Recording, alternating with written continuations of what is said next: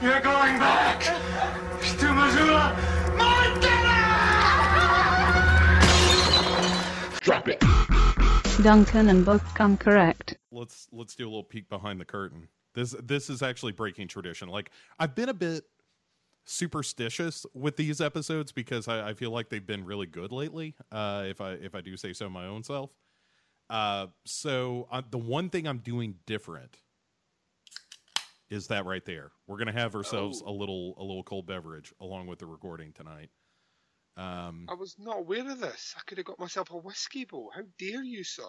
Well, it's late for you, and I don't want you to get intoxicated before going to bed and having to struggle through work. This is true. Hi, listeners. How are you? I'm doing well. I'm Bo. One half of Duncan and Bo go to Twin Peaks. The other half is right here, Mr. Duncan McLeish. Hi, listeners. So I kind of like this. It feels like it's more intimate. It does. It feels, one would say, maybe sensual. Oh, and we have some sexy episodes ahead of us. For those of you new to the show, Quit while you're ahead. right, you should leave now. But Warning. What we are doing, the project we have undertaken, foolishly, some would say. Very foolishly, I would say. Man, you were taking a contentious attitude right from the start here, Duncan. I'm not. That's what I do. It's good podcaster, bad podcaster. Yeah, well, no record Twin Peaks episode. Right, and I got to pull you off the listeners and look. He's just crazy when he gets like this. Look, listeners, just tell him what he wants to know. Yeah, tell me everything I want to know. Are you watching along with us? Because apparently some people are, and they're starting to get a bit preachy. Like, I didn't realise Twin Peaks was this bad in the second season. I'm here to say that it's not all bad. It's not all bad, ladies and gentlemen. Point of fact, I quite like the 2 episodes we're talking about tonight. I dare say I'll regret saying that after 17 hours of talking about them on this episode. But as it stands just now, I'm in a fairly positive place, Bo. I'm looking forward to this one. I think, you know what I think? I think we have made the second season more interesting. It's crazy. We've tried to rein in the crazy, but I think all we've done is magnified the crazy, added more to the crazy, and now there's so much crazy, it's crazy.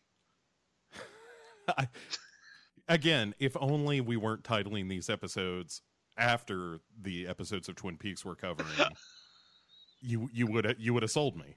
That would have been a great title for this episode, but instead it's just more ramblings of a crazy Scott. Yes. So, but if you're new to the episode, what I was going to say, or not the episode, everyone's new to this episode. Like unless you're listening to it again, and then hi, welcome back. Hey, why hi. are you doing this? Hi, multiple listener. Multiple Migs, we'll call you. I can smell your peaks. Yeah, tell me what did the listener say to you? I couldn't help but notice on the previous, maybe the previous episode or the episode before, I mocked you for making. I can't remember which character it was now. I made you started to sound very Anthony Hopkins with it. Yes. Yes, but then I suddenly realised that your Andy impression is basically like the male version of Clarice Starling. It really is when you listen to it. It is kind of my own spin on Forrest Gump. A little bit is where Andy comes from. Like if you want to pull back the curtains on how terrible accents are done on this show, look no further than the Oscar-winning performance by Tom Hanks in Forrest Gump. Yeah. Did he win an Oscar for that? I've just made that up, but I feel like that's true. I think the movie won an Oscar. I don't think he won an Oscar. Because I thought he won back-to-back Oscars for that and Philadelphia. I know he won Philadelphia. I don't know if he won Forrest Gump. And I'll just say on this podcast, not a fan. Of Forrest Gump? Or Tom Hanks? Tom Hanks. Really? Tom Hanks. Yeah. Not even Mazes and Monsters? See, you're gonna try and no, not really. I I found them far more interesting in the 80s. I felt in the 90s he got into this groove of, I'm just going to take Oscar scripts, really, and that's all I'm going to kind of run with, which he did. That's when I found them very uninteresting. And then I don't know what's happening to him now. He seems to be doing a combination of Oscar scripts and really bad Dan Brown movies. So, yeah, they are really bad. I watched horrible. The Legion one recently. Is that what it was called? Why? And the last one he did, like Inferno, maybe. Inferno's like the name of it. Yeah, it's just shite. Yeah, I mean, it's just tawdry shite. You know what the problem with those movies are? Oh, please tell me what the problem with those movies are. The problem with those movies are the central character, the hero of it, has the most boring job in the world, and they try and make it exciting. It's not. His job is to explain history. Well, but so is Indiana Jones. Yes, but Indiana Jones had a whip, had a gun, was set in an interesting time period, and Indiana Jones did it with a bit more panache. Let's put it that way. Yeah, sure. Like literally, Robert Langdon's whole purpose is to lecture us throughout the entire movie in different scenery. It's like, let me tell you all about Rome here in Rome. Now let me tell you all about Washington here in Washington. He's like the world's worst fucking tour guide. He's like if Jessica Fletcher was a tour guide, because wherever he goes, people die. That's the problem. That's the problem with those films. I think he is, for some reason. See, when I get ranty, I get very Scottish. I just realised that when I started speaking. If anyone listens back to that rant, you will hear how Scottish my accent went. Like really, really. I just find them pish.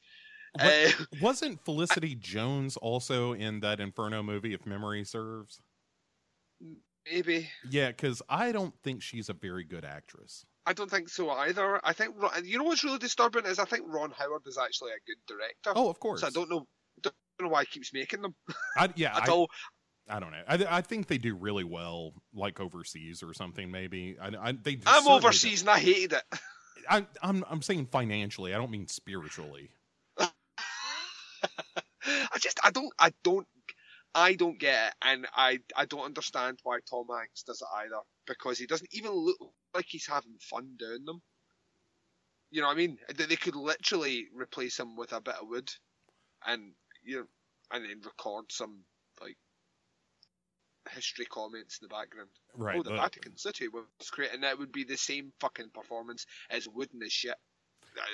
I don't know why we went on this rant about Tom Hanks, but I'm not big. Forrest Gump, that's what. Well, in fairness, I did double check. He did win an Oscar for Forrest Gump.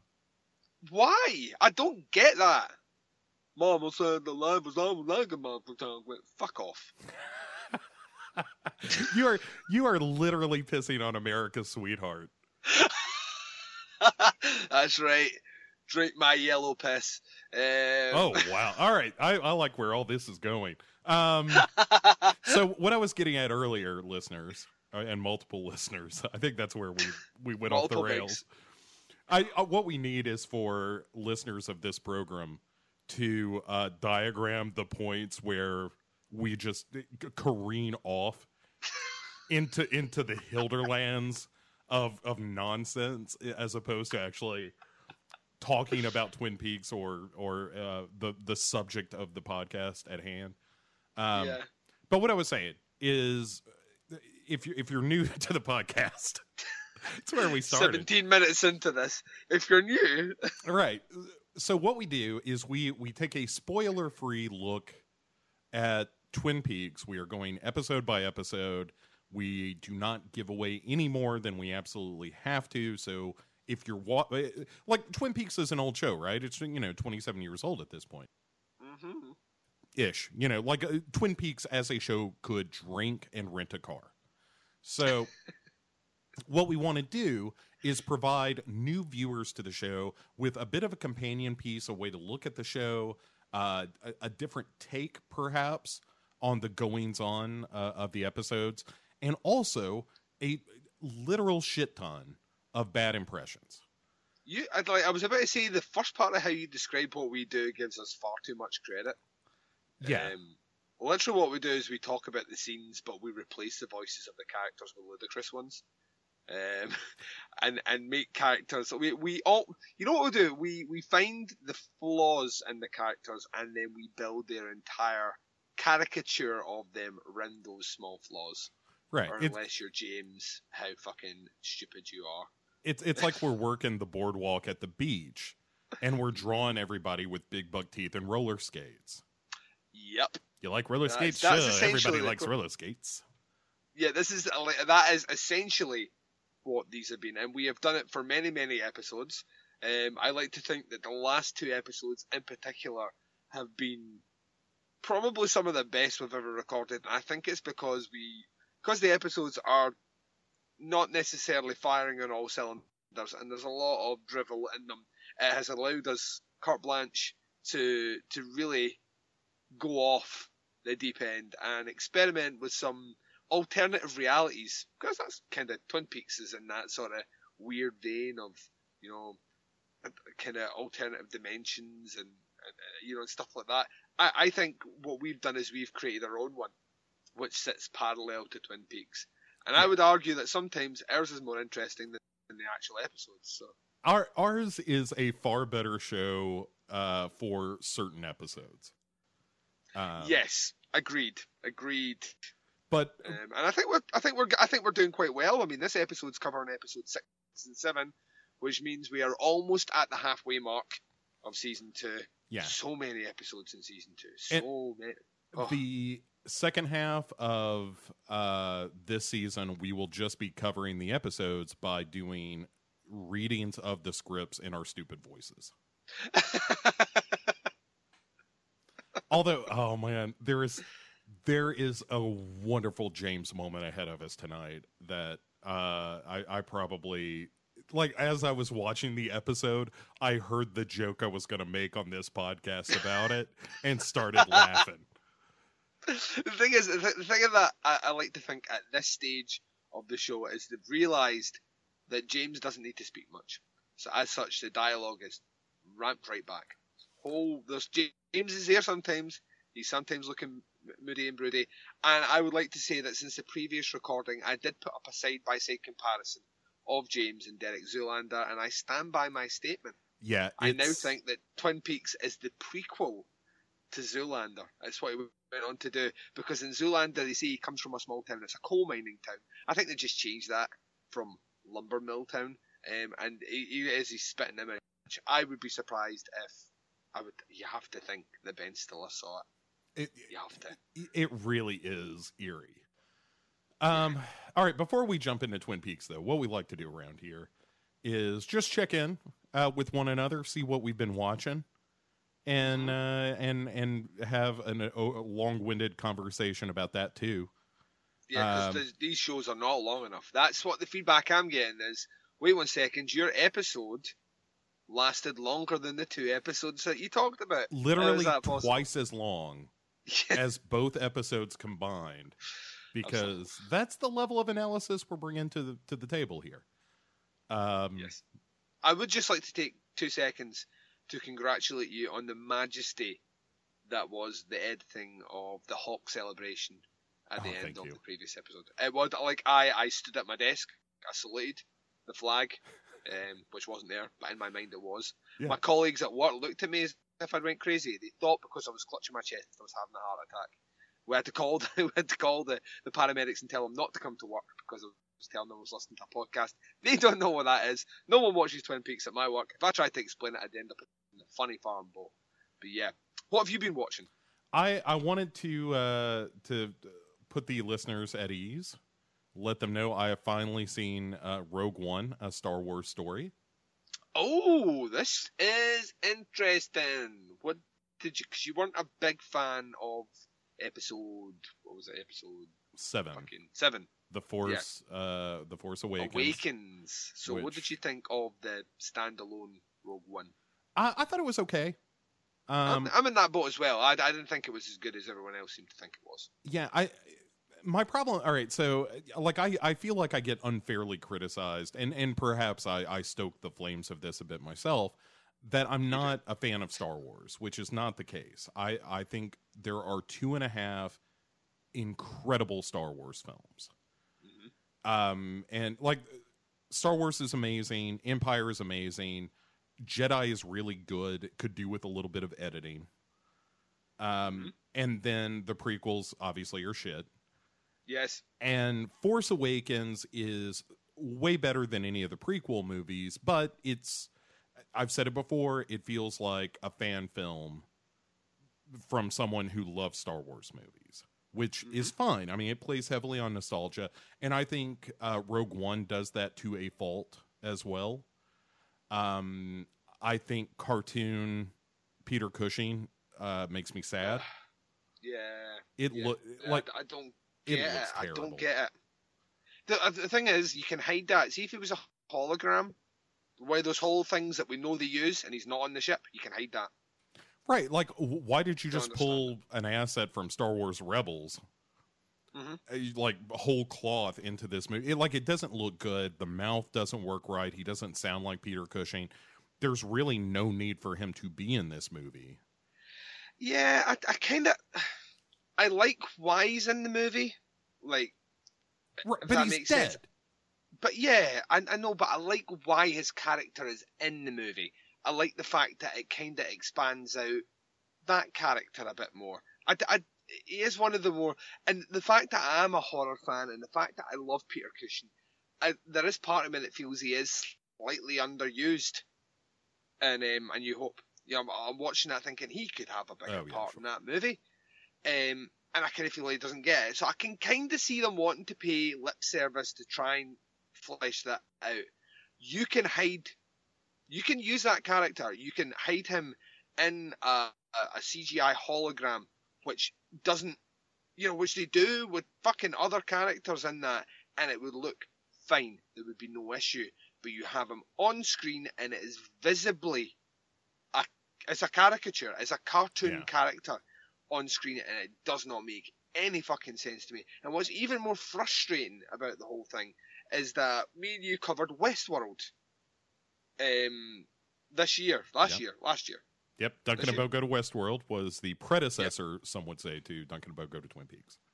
Right, so we covered Westworld, and in Westworld they had clips of Anthony Hopkins as a young man, and that CGI was fucking flawless. Tell me how LucasArts, with the disposable billions of Disney behind them, can't fucking get that face right. I don't understand it. And how did no one sitting there watch it say, do you think he looks a bit cartoonish? Yeah, I think he maybe. I don't get it as, and people like that, you're just nitpicking. I'm not really. The first half an hour of my big problem with Rogue One is the first half an hour is a rush job from planet to planet to planet to planet. Doesn't make any sense. Yeah. I just feel so heavily rushed that I don't feel invested in anything. Well, that is my overarching problem with the movie, was it never felt like it knew what it wanted to be. And like the only character that I can point to, actually I take that back. There are two characters I would point to and say those are 3-dimensional characters. Ironically, one is the robot, who I thought was actually like funny and charming, and has a great spoilers, has a great death scene. Yeah, he's what Jar Jar Binks should have been. Yeah, in fact, somebody earlier today I was having a conversation about this movie, and somebody said like what Disney did, or what the new makers of the Star Wars movies have managed to do, is put the humor back into Star Wars, which is great. Yes. And the K2OP, whatever his name is, K2 I know is what they call him, because I kept thinking like K2 the Widowmaker, which is actually K19 I think. But anyway, doesn't matter. K2 is a mountain. Yeah, whatever. Yes. It fine. Dante's Peak. So the robot, technically the biggest mountain in the world, but we'll not get into that. So the robot K19 the Widowmaker has like a legitimate story arc through that film. Jyn Erso is an interesting character, because that is a character who begins at a place of pure survival and ultimately finds a reason to fight, finds meaning in her existence. or at the very least a purpose. And every other character is just kind of there. Yeah. There are moments, like, there are things about the movie that kind of tease me. It's like, oh, this is such a cock tease of a movie. Because, like, you see the Diego Luna character, whose name I can't recall, at the beginning of the movie, he's meeting with somebody surreptitiously. Stormtroopers are being called over, so he's forced to kill this guy and escape. And there's the moment of, like, oh, he's doing this horrible stuff on behalf of the rebellion, which is really interesting. And then he doesn't, like, none of that comes up again until the very end of the movie. And it's like, well, where was all that stuff that would have been interesting? Or the idea of the rebellion as kind of a terrorist group. That's the bit that annoys me, is the fact that we don't get enough of that. For some reason, the rebellion, the quote-unquote terrorist group, regardless how you look at them, if you're pro them or against them, are still a terrorist cell, and they're still a bit squeaky clean for a terrorist cell. Yeah. You know, there's plenty of opportunities to sink to the level of a rebellion in this movie that they don't quite take. For some weird reason, for some moral high ground, which I don't understand, because that's not what happens in war at all. That's the first thing that goes out the window in war. And there are little hints of that, but it just never sticks to it. Yeah. And also the main villain of the film, who is a pretty good villain up until the point where they just kind of shoot him and it's done. Like, it's such a non-event when he goes down. Yeah, what you need in a movie like this is you need some sort of Sith or some sort of ultimate badass. That's what Star Wars needs. You can have a human person in the place of it, but that human needs to be on some level, you know, impervious to something, or needs to be invincible to an extent. Or just needs to be more than a bureaucrat, which is what the villain kind of is. Yeah, but I like that idea as well. I like this idea of someone trying to make a power play, because once again, that's realistic. That's what humans do. That's people. He's very self-serving, and he thinks he's going to get all these accolades. And I love the fact that Cushing fucks him over more than once. I love the fact that he thinks he can go right to Vader. And there's the biggest cock tease in this movie is Vader. We see him, and as soon as I see him, I'm like, oh, right. This is Vader. This is Vader during his prime badass days. Give me some bit. And they make you fucking wait. The only time you see a lightsaber in this movie is 5 minutes from the end, and they make you wait for it, and then they give you arguably one of the coolest scenes, like, in Star Wars for 20 years. They give you and it's so vicious. Like, see, upon a repeat watch of this, Vader walks through that hall. He pins a guy on the ceiling when he's walking past him. He then swings his lightsaber behind him and cuts the guy in half. Like, it's like, you know what I mean? He right. It's so fucking. You're watching it, just going, like, if you're a kid that's grown up watching, Star Wars, you're just like, this is what I've been waiting for. Give me, no, don't end it there. No, it's because they're not making another one to fill that gap.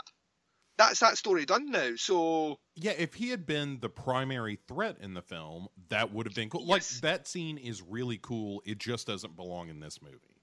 Exactly. Why is Vader not the primary threat in this movie? I don't know. He's chasing the rebellion all over the place. Why is he not? Why have we sent some fucking 2-bit bureaucrat? Mads Mikkelsen, heavily underused. I think he's a phenomenal actor. Why is he in this movie for like 5 minutes? What's the point? Yeah, well, I kept thinking of... I was comparing, as I was watching it last night, to having recently seen Guardians of the Galaxy Volume 2, which is a movie that is so thematically cohesive, almost to a fault, where it is all about fatherhood. It's about Peter Quill not having a father. It's about Yondu being a surrogate father. It's about Nebula and Gamora having a terrible father. All that stuff is kind of swirling around, and it comes together at the end. And when this movie began, I almost felt like I was watching a similar film, because Jen Erso has the same issues. Like, her father was taken away from her, and he's now kind of a villain in the eyes of the galaxy. And she has this surrogate father in Forrest Whitaker's character who is pointless in the movie as it turns out. But like halfway through the movie, it ceases to become a movie about her search for some kind of family that she's never had, to a movie about like, well, you know, the rebellion is hope, and that becomes the theme of it. To the point, and including the last line of the movie is about hope. And it just feels like it was written by two people, which it turns out it was. and that none of the elements of the script really work together in a way that feels natural. And there, like, I we're doing nothing but criticizing it. There are some really There's cool a lot moments. I liked about it. Yeah, Sure. there is a lot I like. I mean, I saw it in the cinema. This is the perfect movie to go and see in the cinema. It's got all that, you know, it's big musical scores. It's so It's huge looking. it's very what I mean? pretty. It's a And, yeah, good looking movie. What they're good at doing with Star Wars since they brought it back is they're really good at building worlds. Like, Yeah. every planet you're on feels like its own unique planet. You actually feel like you're there, which I think is great. I thought some of the casting choices were really good. I'm with you. I think Forrest Whitaker, I don't know why he's in it, but it's cool seeing him as that character. I would have loved more of him. You know what I mean? Why does it? And I know there's talks of him appearing in some sort of spin-off somewhere. That's interesting because to me he died. But and I loved I forget the actor's name. Is it Donnie Yen? Yeah, cool character. Wish I knew anything about him. Although I do like the fact that this is clearly the first gay couple in Star Wars canon. Oh yeah. I'm the same as you. We get introduced to all these characters, and we can't really attach ourselves to them because we don't really have the hook. And then they die, and ultimately what you're left thinking is, I really wish I'd known more about that guy, or I really wish I'd had more of that character in it. I mean, it's not the feel-good movie of the year. It certainly finishes on a bleak note, but with that slight tinge of hope because you know where it's going. Yeah. So it's not. I mean, it's just not a great movie. I think that's the problem. I think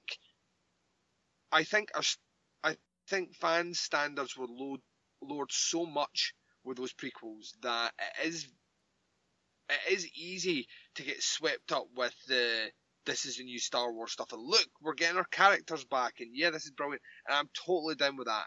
And as a fan of Star Wars, and I am a fan of Star Wars, even though the ratio of what I really like to what I dislike is favoured in the dislike category, I still thought there was a lot of it that was pretty cool, and they basically formulated this story. This whole story came out of a kind of throwaway comment and, you know, A New Hope, where they're like that, you know, many people died to bring this. You know, that's the fact that they managed to build a whole story like that was really cool, and I love the fact that they did go as dark as they did with it. I just felt the whole first half an hour was so rushed and so muddled that by the time I caught up with what the film was trying to do, and then by the time we land on the planet for the siege at the end, it feels like we've spent so much time getting to the planet that the stuff on, I would almost much rather that, you know, the movie was swayed, you know, 20 minutes to the, you know, all the stuff leading them to the planet, and the rest of the movie was the planet siege. Yeah, and like have the I mean, characters kind of emerge through the battle and understand where they came from, why they're there, all that stuff. I totally agree. I think that would be a much more interesting movie, and also it would lean into the idea of this as a war film. And that's which is what they're trying to do. Which Right. is really what they're trying to do in this movie. Essentially this is, even though it's not officially out yet, it doesn't come out for another couple of months. This is Dunkirk. You know what I mean? This is the Allies landing on the banks of France for the last ditch assault on the Nazis, to push them back. That's essentially what they're trying to do here. And there are plenty of scenes of battles on beaches here. So, you know, I mean, that's kind of what they're trying to do. Yeah. And I appreciate that, and I appreciate the fact that they they do, like, there are characters that are dying in this that I'm like, and the thing is, they're going to die because it tells you, and you hope that the characters die to get the information out. So that's no surprise to me. But there was times that when certain characters died, I thought, that's quite bold that they've done that, and the way they've done it, and we've seen it, and they've let us see characters die for a Disney Star Wars movie. That's a big move. But I felt overall there were some issues, particularly in the way the story's told. And they also stole the ending on the beach from the Téa Leoni scene from Deep Impact. Oh, of course it did. I mean, As if you're going to steal from the best, is what I say. Yeah, definitely. But it wasn't as. Let's put it this way: Disney are still trying to feel out what they're doing with this. They've got this huge franchise potential on them, and all these spin-offs they're trying to do, and they are feeling their way out. And the way I liken it is when there started the influx of the kind of, once again going back to superhero movies, but when superhero movies started coming back for the first time, some of them were good, a lot of them were shit, and then they found their groove. And when they found their groove and they knew what they were giving to the audience, even though I don't personally like it, they got into a rhythm of, this is how you do these stories and this is how you put them out. We're 2 movies in now. The first movie really is, like you say, it's a love letter to fans of A New Hope. It pretty much follows the beats of A New Hope. And as such, when you're watching it, there's something recognisable about it. There's something familiar. So you relax. There's no Jar Jar Binks. Everything is good. You know what I mean? You start to get into the groove. But it's still not a great movie. It's a good movie. It's not a great movie.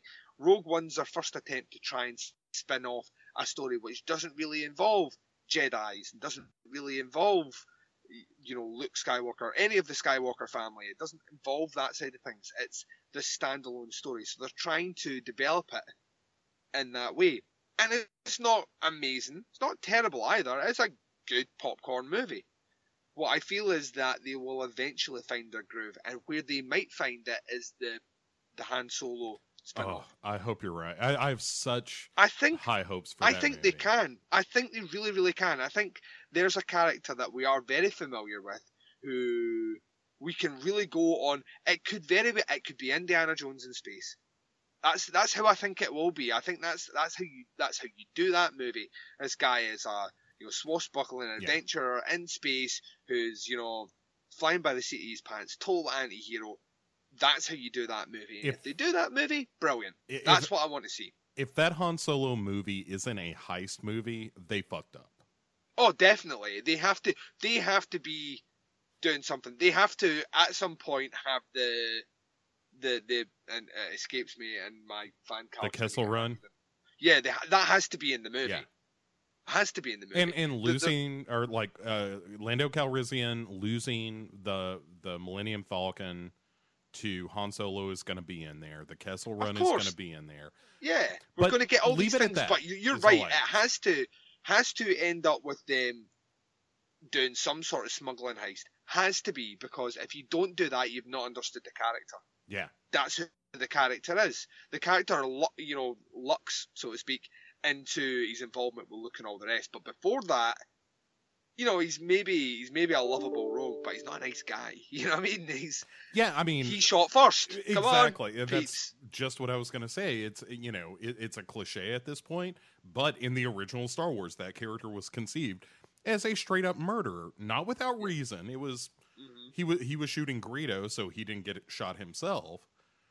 But he's not a like, we don't engage with the enemy until they begin firing. He's like, well, here's a problem, let's deal with it. So and that's how you do that movie. And I hope the fact that they seem to be understanding the kind of fan elements of it, I hope that they understand that that's, and I've got to think they must. And that's where I think that's a turning point. I don't even think it's this next Star Wars movie that's coming out this year. Yeah, I don't think that's even the next turning point. I think the next turning point for them is Han Solo movie comes out, and then they realise that they really can just start expanding out from that main story, which only has another movie after it, and then that's technically the other trilogy done. They need to start finding ways to expand the universe out, and there's plenty of room and plenty of characters to do it. Yeah. Although that next movie is a Ryan Johnson joint, and I like his movies quite a bit. So I love his movies. I love his movies. So I'm there. I'll be there for all of them. That's the thing. They got me when I was a kid, so I will sit through them all. But that doesn't mean that I have to like them all. And I'm honest with that. I know sometimes people overlook things because, it's just great to see a Star Wars movie. And I agree, it's great to see the things that you really want to see on screen. But it doesn't mean that I check my critical eye at the door. I still go in and view it as a movie, and if there's flaws in there, I'll point them out. Yeah. So, all right, so enough about Star Wars. This isn't Duncan and Bo go to Tatooine, for God's sakes. I will say this. My thing that I'll mention very, very, very quickly is I have started watching American Gods on Amazon. Yeah, how is that? Really fucking good. Like, really, really, really good. Ian McShane. I could now be of the opinion that Ian McShane might be one of the best actors walking the planet. I mean, I always liked him. Sure. But there's something about the age that he's at just now where he's got a niche, he's got a groove, and he's probably the best in that groove out of any of the actors walking the planet. And he's really fucking good. He's really, really good. It's quite. I've never read the book, never read the Neil Gaiman book. Didn't know anything about the content of it. I now know because I know what the show's going to be about. So I kind of know where we're going with it. And it has a very graphic novel adaptation feel to it. So there is a kind of almost like a Sin City vibe kind of bubbling underneath it. But 2 episodes in and I kind of love it. So yeah, that one's real fucking good, real good. I can't wait to get more of that. But unfortunately, I'm relegated to one a week. So yeah, that's definitely a show that I've been looking to check out, and your recommendation. Listeners might not believe this, considering the things I've said to you over time. But yeah, I value your opinion somewhat.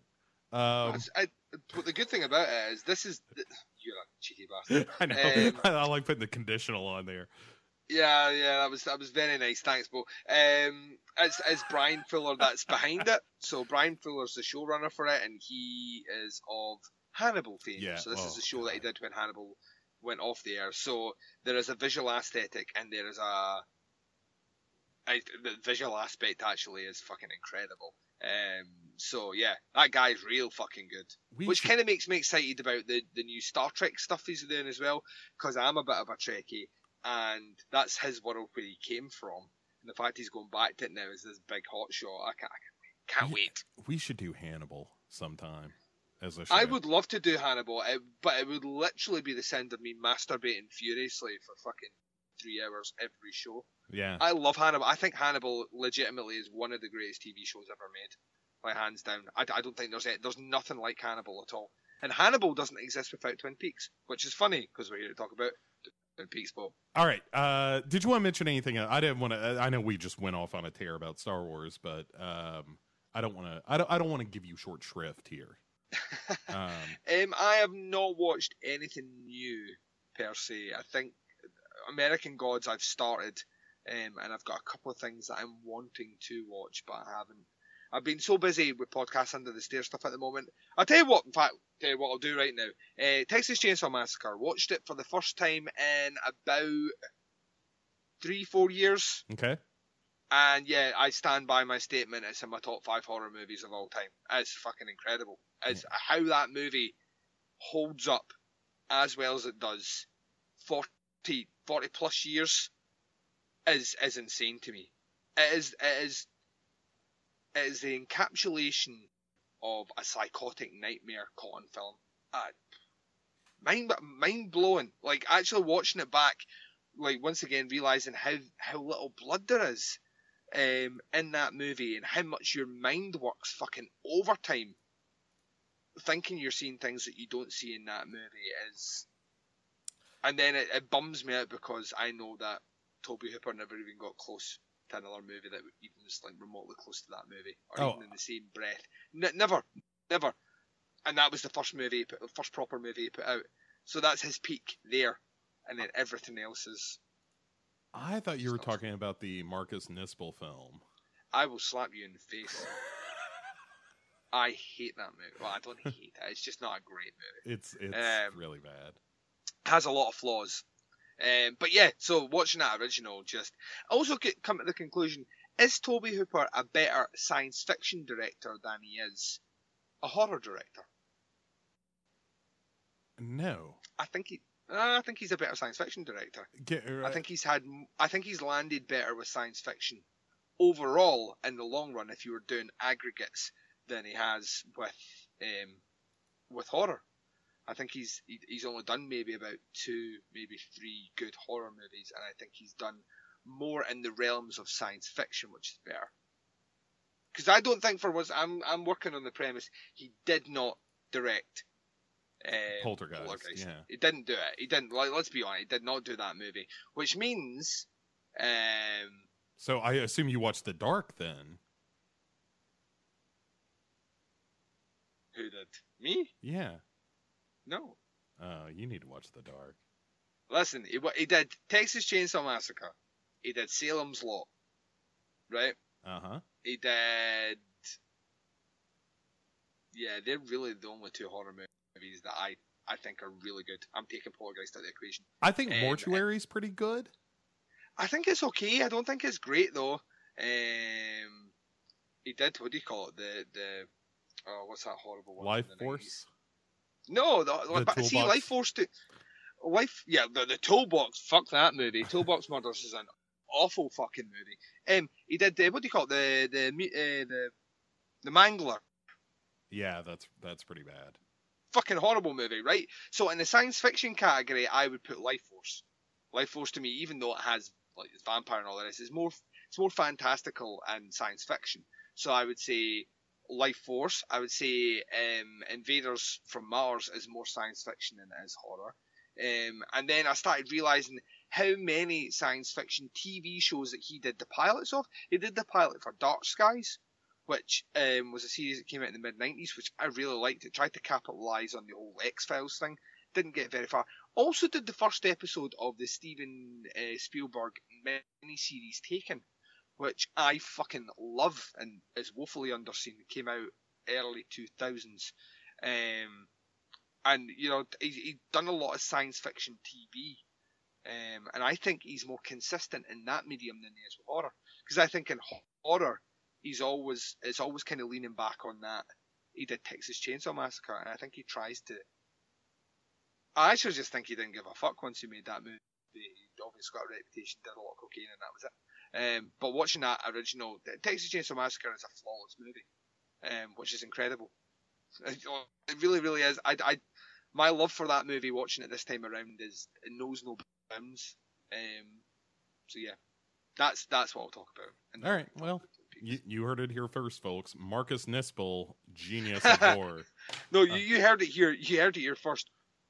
Tobe Hooper's Texas Chainsaw Massacre, really good horror film. Right. So that's right. Shattering the walls down. Breaking news. So I do here. Texas Chainsaw Massacre, pretty good. Pretty good film. Who Yeah. would have thought it? All right, Duncan, let's quit screwing around. And speaking of cock teases, let's stop teasing the cocks of our listeners. But they love it so much, Bo. Well, sure they do, but every now and again you gotta stop teasing and just take the plunge. Well, let's take the plunge then. What's the name of this episode, Bo? This episode is entitled Demons. Oh, goody. Yeah, it's scary. This is written by Harley Payton and Robert Ingalls, who last showed up on our list O episodes back on Laura's Secret Diary. Yeah. It is directed by Leslie Linka Glatter, who was the director of The Man Behind the Glass when we first met Harold Smith, Agent Smith. Agent Smith. That's right. And to keep with that theme, we are actually beginning just where we left on the last episode, in which Donna and Maddie, who have come up with a really terrible plan based on Donna's real shit map. Real shit. It's real bad. So the idea was that she was going to distract Harold Smith, Agent Smith, and Maddie was going to bust in, steal the secret diary of Laura Palmer, and then take off. But what happens is Harold catches Maddie, who is, through no fault of her own, I would argue, trying to figure out how the hell this bookshelf works because Donna never told her, apparently. Never told her, even though she saw it. Yeah. So Harold has cornered them with a triceratops. No, a triforkatops. A triforkatops and almost a triforkatops. This is going bad. Yeah, and then a recreation, or one would say actually preempting Face Off, the fantastic John Woo movie. And I use that loosely. Off. Yes. But he starts clawing at his face with this, and then tells him that he's going to tell them a little secret, Bo. And that secret was going to be how they were going to die. And we jump back into that scene, and he's kind of covering his face like the Phantom of the Opera. Look what you made me do. Look what you made me do. And they're like, what the fuck is going on here? And this guy's gone full wackadoo, hasn't he, really? I think that's the medical term, wackadoo. Yeah, that is science. But yeah, he's like, I thought I could trust you, Donna. And she's like, no, we just went to read it. And he's like, but you lied to me, Donna. And who's your soon-to-be dead friend? And then he, my favorite part of this is that he says, you're unclean, a virus. Well, he doesn't call him a virus, but he does call him unclean. And he's like, you and smell your sweat on my. It's everywhere. It's because that's who he is. He's Agent Smith. Yeah, well, naturally. And to the rescue comes James, who busts in and is like, "You're not Laura." And Harold's like, who is this? He seems dumb. And James pulls Maddie and Donna out of the house, but Harold holds on to the journal. Yeah, he ain't letting that go. And this is, we need to ask some questions here. To raise some questions here. Why is James there? And I've come to the conclusion it's because James is creepily stalking them. Well, yeah, he follows Maddie out of the Double R. Yeah, but I kind of thought maybe he went out there, but maybe he didn't follow her. But no, he did. He, even after being told, stay away from me, we need space, I don't want you near me, creepy James. James still followed her, and then waited considerable time outside the house while she was in there, because he was right behind her. She was in that house for a wee bit of time until he eventually heard the screams, instead of thinking, wait 1 second, this isn't where Maddie lives. Maddie's broken into that house. He waits time, and then he busts in the door. Well, because he forgot why he was there. Yeah, with the fact that you're not Laura. Right. He shows up, and he's like, wait a second. This isn't Laura's house. What am I doing here?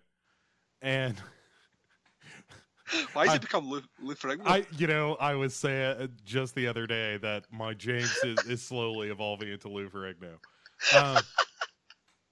I don't know what I'm doing here. But all the love in the world to Lou Ferrigno. The man is just a sweetheart. And my impression of him should not reflect ill on him at all. But sometimes he can't hear so good. Is the only problem. But anyway, so... oh, there's a bit of casting that should have happened for Twin Peaks. Lou Ferrigno as James. James Hurley. Yeah. All right. Well, I'm down with it. I'm fairly sure that the end sequence of the Hulk TV show of him walking up that hill is on a hill outside Twin Peaks. Right. He wanders in. By the way, my name is now Dame Tully. I just want you all to know I'm very happy to be here. I hope you like my motorcycle. And and they're like, you seem a little smarter, James. Thank you very much. Yeah. Yeah, so James pulls him out of there. Agent Smith holds on to the book for dear life. And we're all thinking, I hope we get to the bottom of what's going on with Agent Smith soon. I look forward to seeing him again and hearing him converse. Yeah, the last shot that we see of Agent Smith in this scene, and in fairness on this mortar coil, is him madly spraying his orchids and flowers. He's like, yeah. I have to water them. I'm very upset. And so anyway, so James shows up and he's like, you know, I saved you. I saved you all. And, you know, Don's like, you know what? In this case, you actually did. Thank you, James. And so we can leave them alone for a little bit because it is time to go to our heroes, the real heroes of this show. And that is Agent Cooper and his crack team of Bookhouse boys. They're Sheriff Truman and, of course, Deputy Hawk.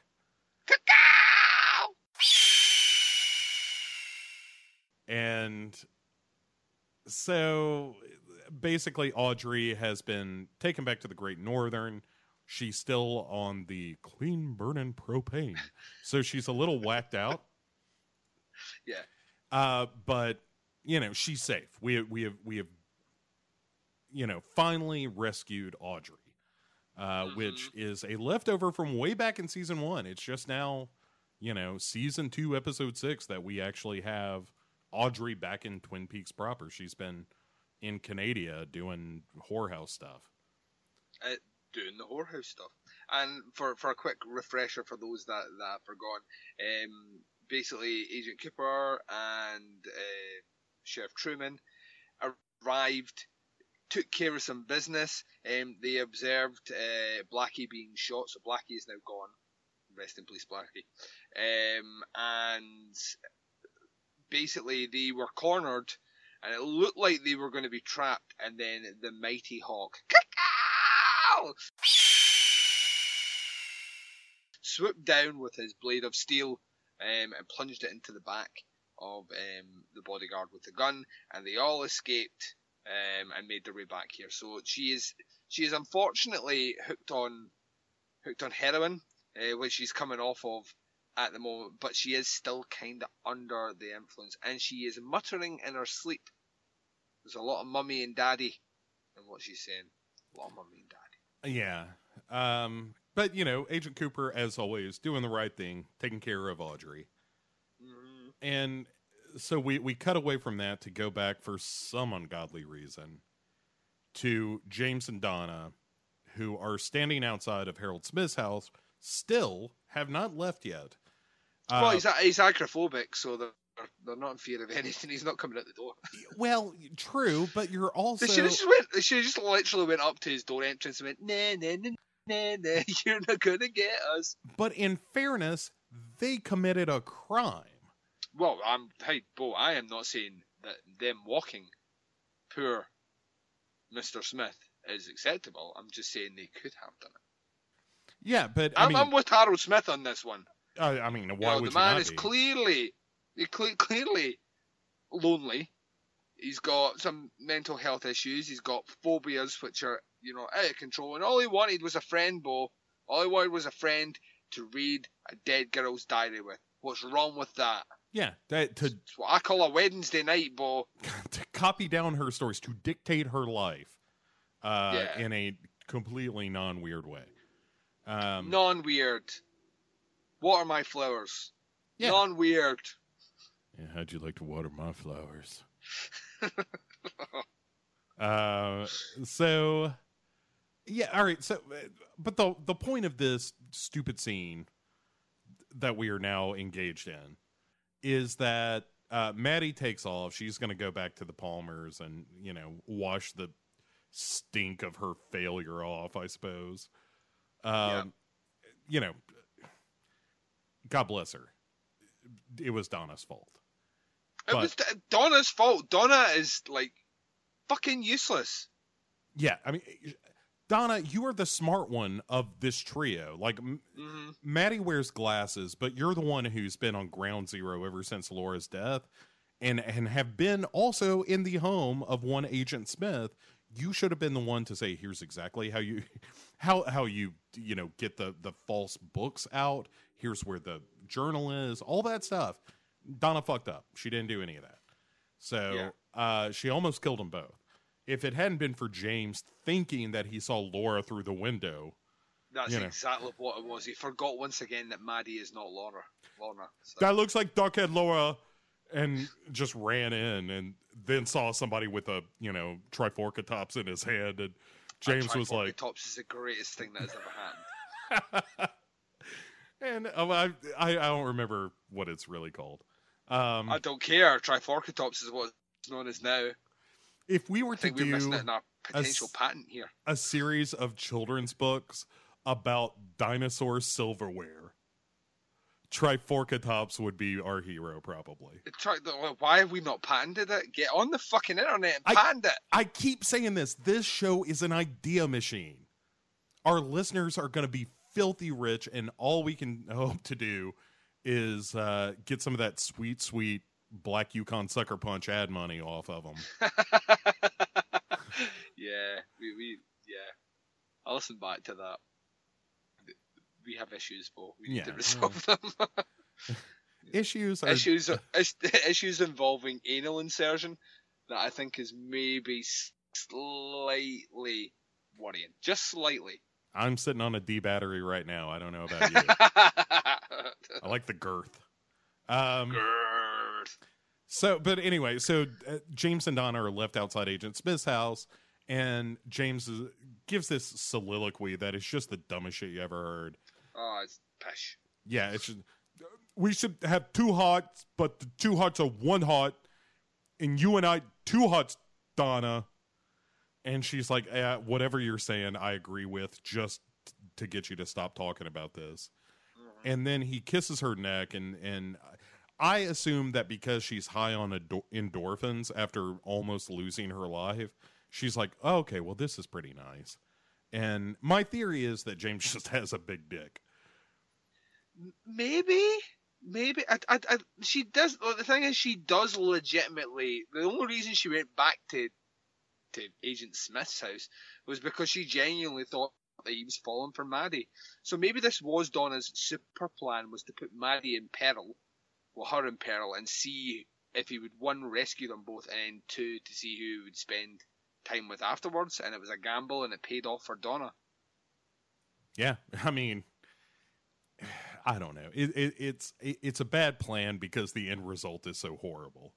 Yeah, the end result is you now have to spend time with James. And let's be honest with you, I'd much rather be on the receiving end of a Triforkatops scratch to the face than I would to, repeated scratching, than I would be to spend 2 seconds in the company of James, who you literally feel you're losing brain cells to while talking. It's kind of surprising that as soon as he was like, with two hearts, not Laura, but two hearts, that she wasn't like, you know what, I'm going to go back inside. Yeah, I'm just going to go back in there and console the crazy man with the flowers, you know what I mean? Right. At least Agent Smith had, goals, even if they were just murdering me. Yeah, we do actually, now that I think about it, we do get quite a bit of James in the first half of this episode. It's the next episode that has oh my God, it's one of my favorite. I can't wait. It's going to be amazing. It's going to be amazing. I actually can't wait because you've told me you formulated the joke while you watched it. So I am super excited. But yeah, we unfortunately have to spend a bit of time with this fucking non-story at the moment. Because all we need to know is what's in the fucking diary. Right, like the diary is the important thing. I don't care who gets it, and I certainly don't give a shit about James and Donna getting back together because I think Donna can do better. And by better, I mean any rock she happens to pass along the road. But all right, so let's leave them there because enough. So we go to a meeting between Agent Cooper and Sheriff Truman, where Agent Cooper announces that Audrey is all dosed up with a clean burning propane and a lethal dose, Harry. Or an almost lethal dose. And Harry says, hey, I've been thinking about that guy we saw shoot Blackie. And I found him. His name is Jean Renault. He's Jacques Renault's brother. He's mixed up into all kinds of nefarious doings. And Agent Cooper is like, you know what? All of this is kind of my fault. I've been going across the border out of my jurisdiction. I got Audrey almost hurt. And kind of the end result of all this is just Sheriff Truman saying, you know what? You think too much. Yeah, he said, you're the greatest, or the finest law enforcement person I've ever met, but you think too much. And we're all at that. Yes, we know this, but that's why we like Agent Cooper, because he's constantly thinking too much. Right, he's super sleuth Agent Cooper. Yeah. So, following this, Agent Cooper, still in the Great Northern, goes to meet Ben Horn, and takes him back his briefcase of money and was like, hey, we got Audrey out of there. We didn't have to trade money for it. And by the way, while we were up there, we ran into a guy named Jean Renault. Do you know who that is? And he's like, oh, I have no idea. I'm Ben Horn. Why would I know that? I'm a legitimate Would businessman. I lie? Would I lie? Of course it's me. I guarantee it. Would I lie? Why is he Boris Karloff? I don't know. That's the dude from we spoke about this before. It's Spaceballs. Spaceballs, where when they're on the planet, the sand planet, and Dark Helmet pretends to be the king. Oh yeah. She's like, Daddy, is that you? And he's like, of course it is. I guarantee it. Would I lie? And his eyes are rolling in his head. And he's saying it. It's very, very funny, Bo. You just clearly do not find the humor, and I didn't explain it. That's my fault, really. I'm a laughing on the inside clown, really. I hate clowns. That's a quick change joke, and that's gold.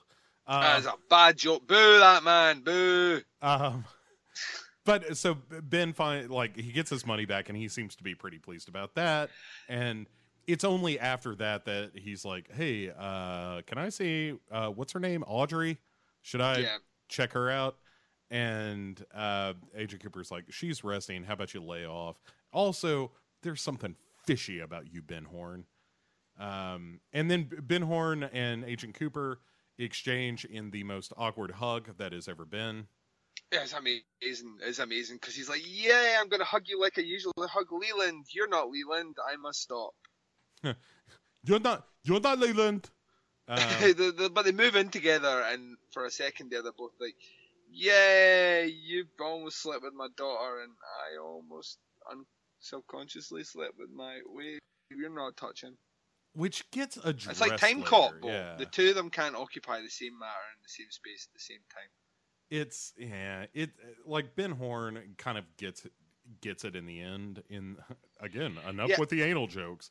But yeah, he's like Ben Horn, like he's a dick, right? Because like essentially, you're right. When he gets that case, he's too busy counting the money before he actually starts asking questions about his daughter. When it's mentioned about One-Eye Jacks and what had went down, he's then concerned that Blackie's been taken in alive, and she might start speaking. To which he's then told, "Oh, by the way, Blackie's dead." He's like, "Phew!" And then he finds out that his weird kind of quote unquote business partner is the one that killed her, and he's the one that's went rogue.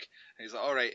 And then at the end of all this, he finally asks if he can go and see Audrey. So it's the last thing on his mind. And Coop knows that, and Coop's like, you're a creep. I don't want you anywhere fucking near her. And then they almost share a hug. And the thing about this one, I think that the issue is that some of this episode meanders a bit because the payoff to a lot of what's been set up in this episode is paid off in the next episode, and this is certainly one of them. Yeah. All right, so let's fuck off from them for now and head over to the Johnson household, because who could possibly want to know what's going on with the murder investigation of Laura Palmer and the Yeah. rescue of Audrey when we have important Bobby Briggs / Shelley Johnson business to attend to. Yeah, it just brings like so. This is Leo coming home to the house that's all been done up because they are going to live together, basically fuck in front of him, and make $5,000 a month off it. Well, at least that's what they think. May I interject a personal note here? Please do. The wheelchair / just chair with wheels. It's not really a wheelchair. It's like it looks like something my grandma made. To the point that we had a rocking chair in our basement that had the same lattice work on the back as the wheelchair that Leo Johnson is in. Mm-hmm. And the whole time I'm looking at him like, did they just make a wheelchair? And I think they did. Possibly either that or the actual wheelchair that we know, the modern wheelchair, hasn't made its way to Twin Peaks yet. Possibly so. It is a quaint town. And they're still using the old. They're still using the old one. And yeah, so the old like tuberculosis wheelchairs that were like, yeah, the we one gave from these to the Session Indians 9. to kill them. Get me the Session 9 wheelchair. So yeah, I know. I wish that sanitarium was in. Is it sanitarium or sanatorium? What's the one you recover from tuberculosis in? Because it's different, right? Unit? I don't know. I know what you mean. I think it's sanatorium is the one where you go if you got the polio, which, everybody gets a little polio every now and again. Yeah, I love polio mints.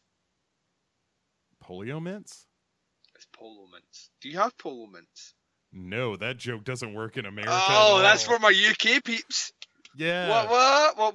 Oh, one of yous. That was a polo mint joke. That's amazing. I do like polio mint funkadelic. Polio mint funkadelic sounds like the greatest 70s punk / prog rock metal band of all time. Yeah, their big hit, Tear the Withered Legs Off the Sucker.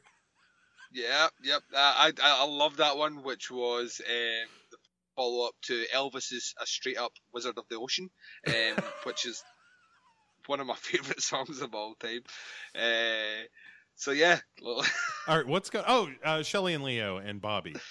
So yeah, Bobby wheels him in, but wheels him into everything. He's smoking a cigarette, the most uncaring person, bumping Leo into doors, bumping him into cabinets, swinging him out of the place. But he's high on life and high on that sweet, sweet green that they're about to get when that check clears, Bo, because that check's worth $5,000. Yeah, and their insurance guy is there in a totally insurance guy jacket. Yeah, one of those plaid like Herb Tarlick WKRP jackets. Yeah, was that Slam?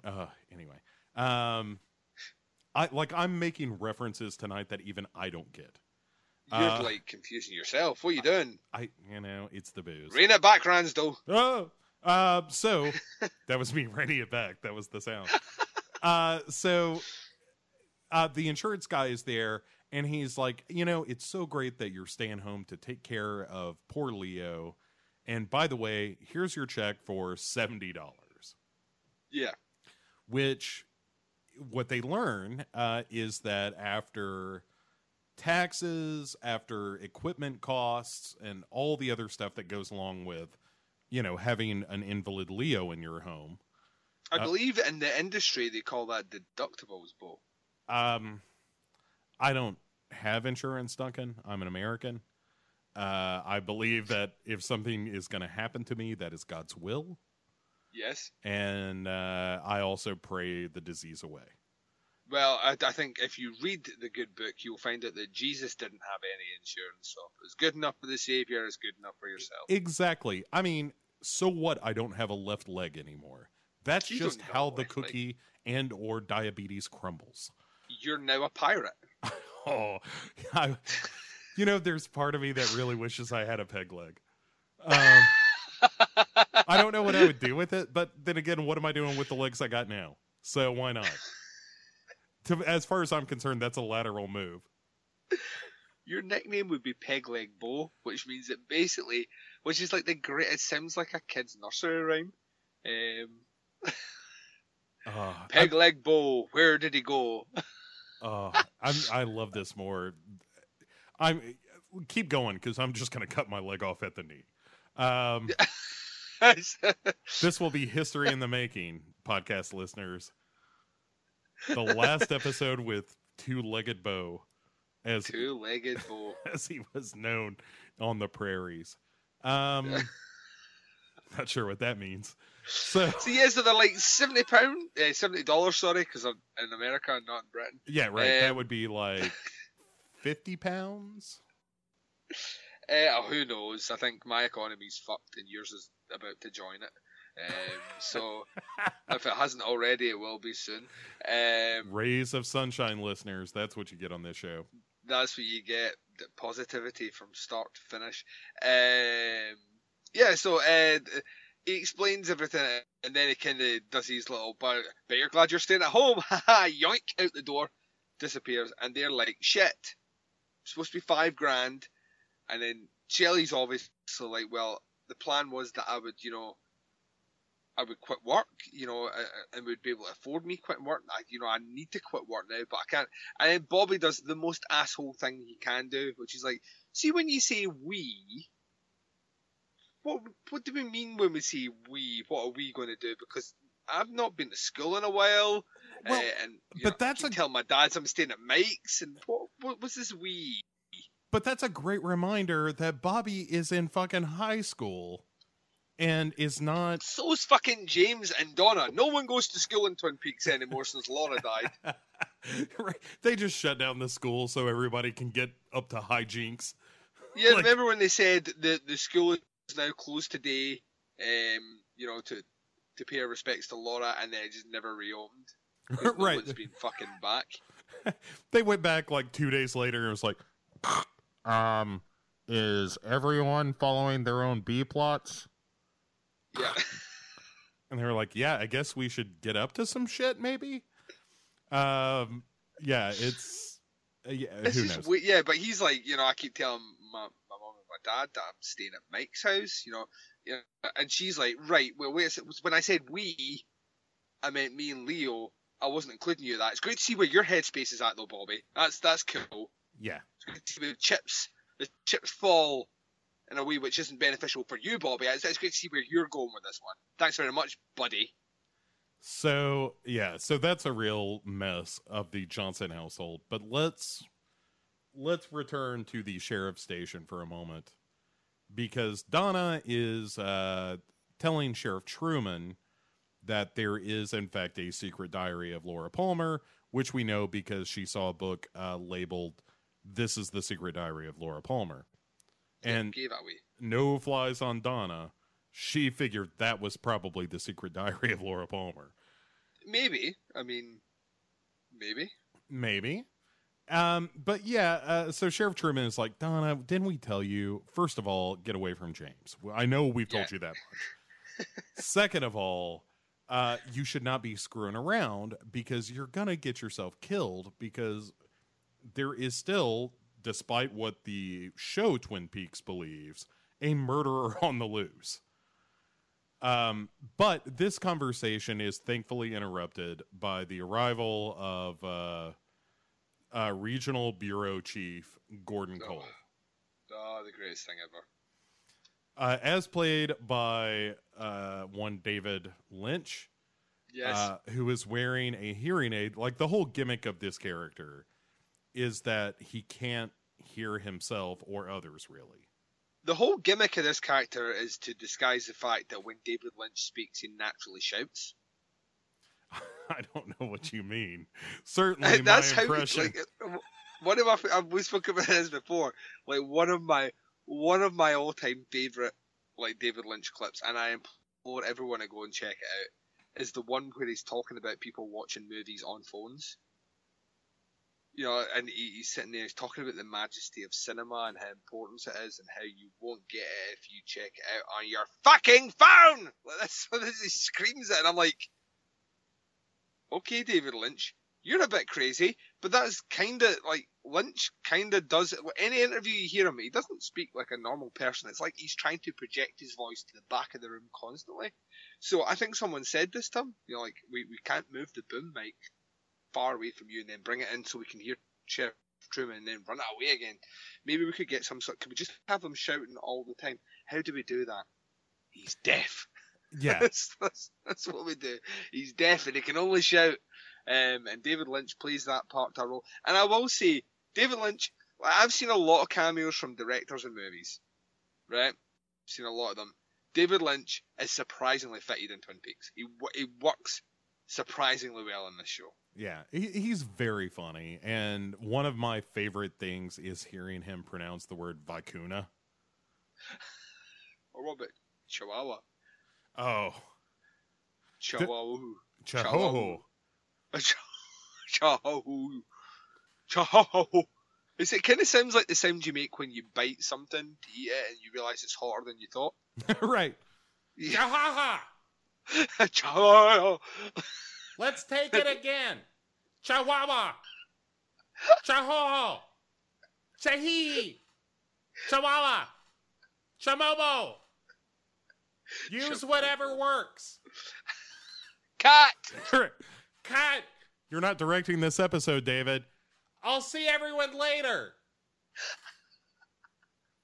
I'm having a music listening at my apartment. It's all Swahili. The coat was vicuna.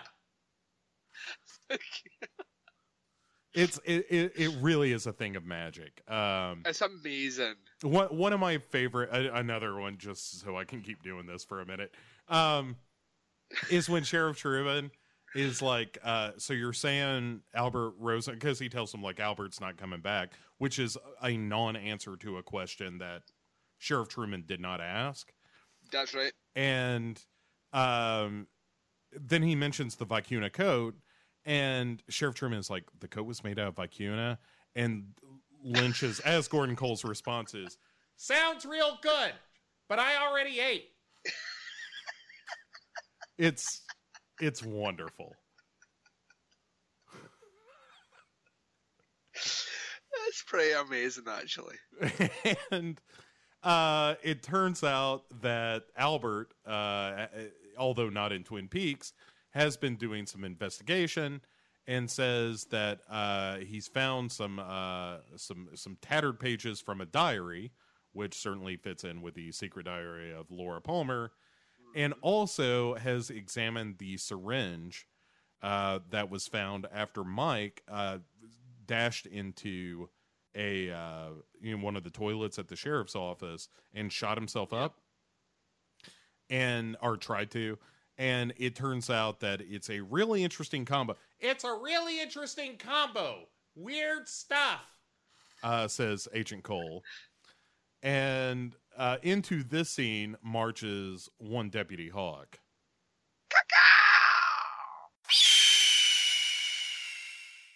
As well as Mike, who has been apprehended now. Yeah.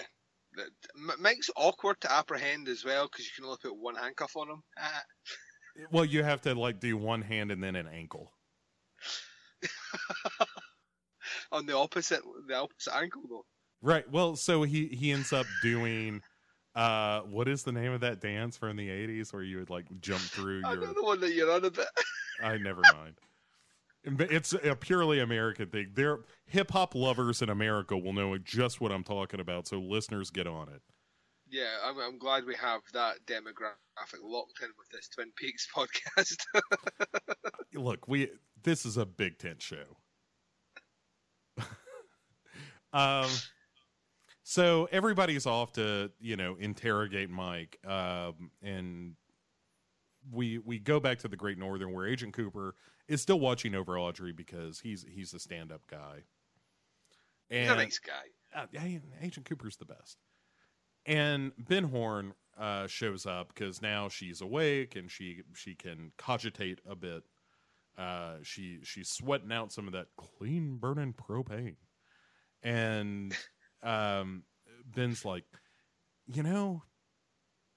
You must have seen a lot while you were there. I'm just so sad. I'm so glad you're okay. And Audrey's like, yeah, I saw some shit, all right. And he's like, that's great, honey. You're going to be fine. we're gonna sort all of this out together. And she's like, oh, we're gonna sort this out together, all right. And he's like, why are you... Audrey's back. Right. And he's like, why are you talking all creepy like that? You just got off the gank, the yayo, the toot, and the clean burning propane. And she's like, I'm gonna get off the yayo, all right. And finally they make Ben Horn leave because they're like, she wasn't talking like that before. You got to get out of here. And she says, like, look, I need to go home, but can I have Agent Cooper take me home? And Ben Horn, no dummy himself, is basically says, we can go home, but let's all go home together. So I'm in the car with you, so you don't say anything to Agent Cooper that, maybe I don't want you talking about, because I'll totally blame it on the skag. Yeah. Agent Cooper doesn't have a lot to do in that scene. It's mostly Audrey being like, I'm about to fuck my dad, and not in the sexy way. It's the power play that we love from Audrey Horne. It's we have finally got, she's back in the upper hand position, which is the way that character works best. And we've unfortunately not had it for a fair few episodes now. But now she's got her dad exactly where she wants him. Yeah, and hopefully we will get some answers. Audrey's back, baby. Yeah. So we jete from the Great Northern into the home of Ed and Nadine for a moment. Oh, yeah. So Nadine... This whole scene is really just a reminder of like, hey, remember that Nadine thinks she's a cheerleader now? That's exactly what it is. It doesn't really lead to anything. There isn't on the screen long enough to mean anything. Yeah, but she does super punch, like Ryu punches Ed right in the stomach, which apparently hurts because in addition to now thinking that she is an 18-year-old high school student cheerleader who is staying at her house while her parents are gone to Europe, she also has Hulk strength. Yeah. What you basically said there, she came in and went Hadouken like that and hit him right in the bread basket. And he like flew up into the air, and she was like, Ed! And comboed him, juggled him in the air like 8 times, and he was like, yeah, I saw it. KO. Flawless victory. That's a different game, but we'll let you off with it. I don't care. You've got a video game show as well, Bo. A shame. You know the sad part of that? I've never played a video game. I'm totally faking it. It's everything I see on Twitch. So, all right. So we've established that Nadine is still crazy and super strong. Yeah. So then and we think poor Ed. Oh man, Ed. There's a scene at the Double R that is maybe the saddest thing you ever saw. Yeah. So we go back to Josie Packard, who is being sent packing. Yeah, like we did there. That's what you get with this show, folks. Sorry. She's packing hard or Packard. I can never remember the name of this dude, but anyway, he is her lover. Genetic Asian man. Yeah. We find it more. What I really like about this is the transformation of this character, right? And this is what I love about this: is he's basically saying to her, "Listen." I think they've maybe just made Sweet Love, and he's like, "Listen, we need to go." And she's like, "But I don't want to go. I've got money to collect. I've got insurance money to collect for the mill. Ben Horn owes me money. I don't want to go." And he's like, "No, listen, we're going just now. This Mr. whatever his name is will take care of you." And she's like, "But no, I need to stay here. I get to say." And he's like, "No, it's not going to happen." And then we are led to believe through their conversation that Josie's been playing them all along. Like everyone in Twin Peaks, Josie is not who she believed she was. She basically says, I didn't come up here and get into this relationship and all the rest with her former partner to go through all this for nothing, to walk out empty-handed. And at this point, you're like, ooh, deception. Yeah. Convoluted. I hope something bad doesn't happen to you later on in the season. Dun, dun, dun. But I didn't say what it was, so that's fine, and I hoped it didn't happen, so it's not a spoiler. Right. It's something we hope doesn't happen that probably does. Trust me, the script writers now wish that it didn't happen that way either. Makes fucking sense. Anyway. So yeah, creepy Asian man is just we don't know who he is quite yet at the moment. All we know is he is with her. He works for someone that she has done a deal with, possibly in Seattle, and now he wants her out of there. He wants her gone. He wants her to come with him and travel now. And she doesn't want to at the moment anyway. She still thinks that she can make some sort of power play for money in Twin Peaks, and we will see how that goes later on. Yes. Meanwhile, Maddie is sitting picturesquely by a dock, or on a dock. Sitting on the dock of the bay. Hoping James don't come my way. I like that one. Yeah. And then up comes James. Waste of life. And, which is what James is.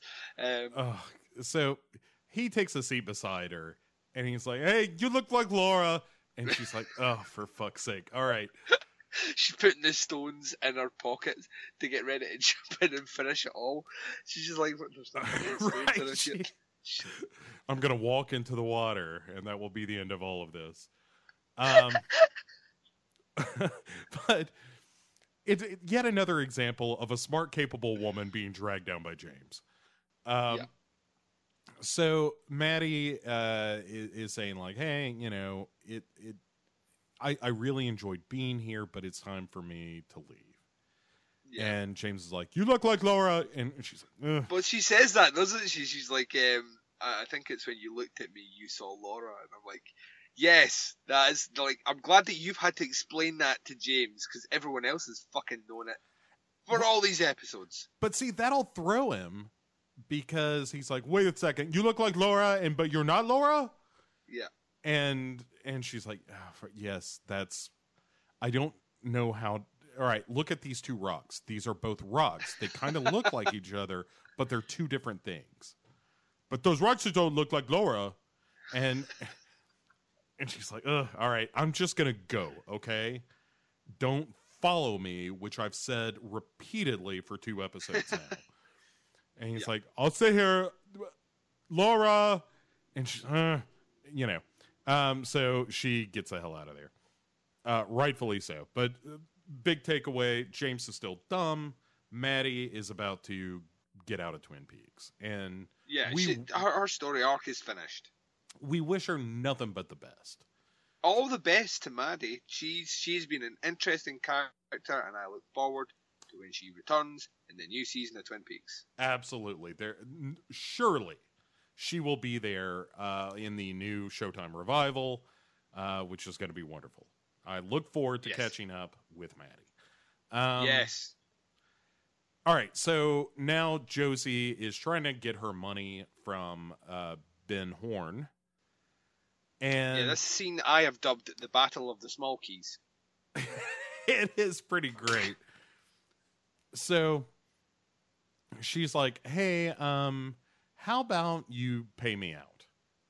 And he's like, "No, because I have enough dirt on you in my safe that is, here's this little key that will open a safe that's got all kinds of information that will send you to prison for the rest of your life." And Josie Packard is like, "Oh, but." All right. I reined it in. Hold that in, because there's a character coming up that we get to do plenty of that one. All right, and he says like, I will bury you," and she's like, What ho? I see your little key, Whoa. and I. Whoa. But hold, there, thy key is small. Look yonder to my larger safe deposit key. And so she has a key where she's like, you know, hey, I've been keeping tabs on you as well, and you'll go to jail for the rest of your life if I were to turn this over in the event of something happening to me. And he's like, well, you know what? I respect this. I really like this. I like the fact that I'm a dirty bastard. I like the fact that you're kind of an evil bitch. We really do get along well. And he's like, okay, I'm going to pay you out in cash as per our previous arrangement. And says, like, as a sign of good faith, he says, I'm going to cut you a check. On a Tokyo bank, $5 million from one Monsieur Tajibura. Yes. Here's her taste. Oh, take a most honorable checker. So she takes that money and she's like, I'll see you in the funny papers, Ben Horn.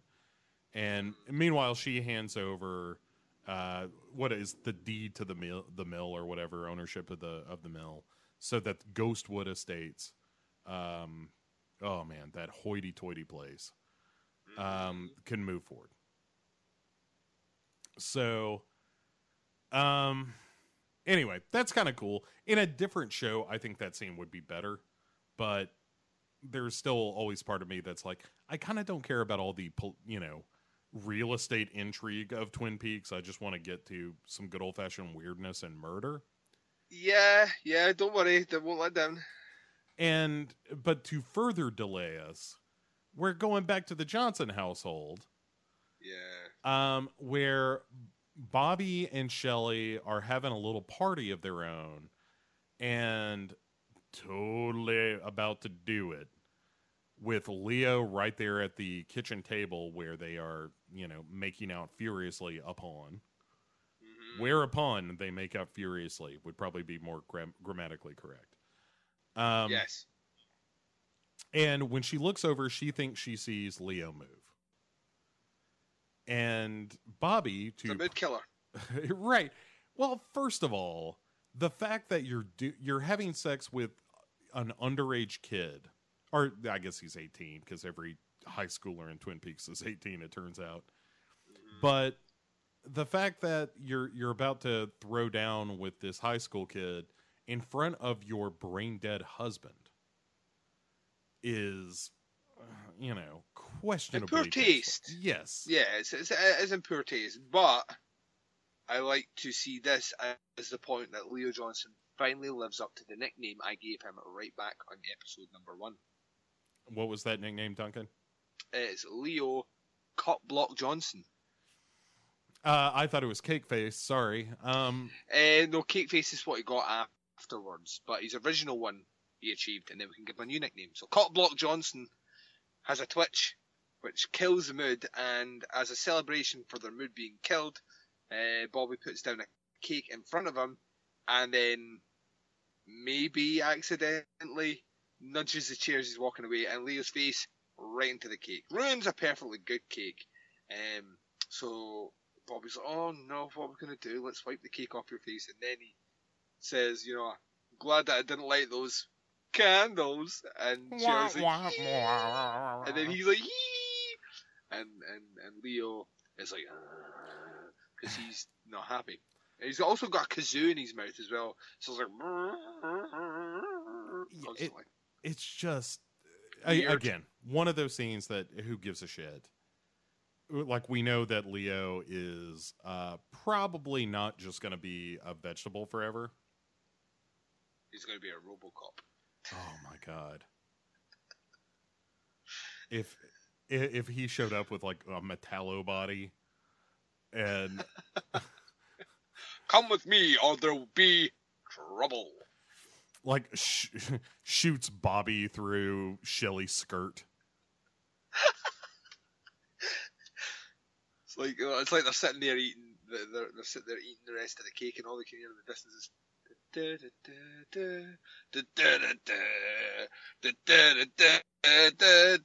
he's like fucking hammering the door. Right. The dad from That 70s Show shows up at the window all melted. Yeah. Do you want to fly? And opposite, can you fly, Bobby? Clarence Bodiger, man. Oh, Clarence Bodiger.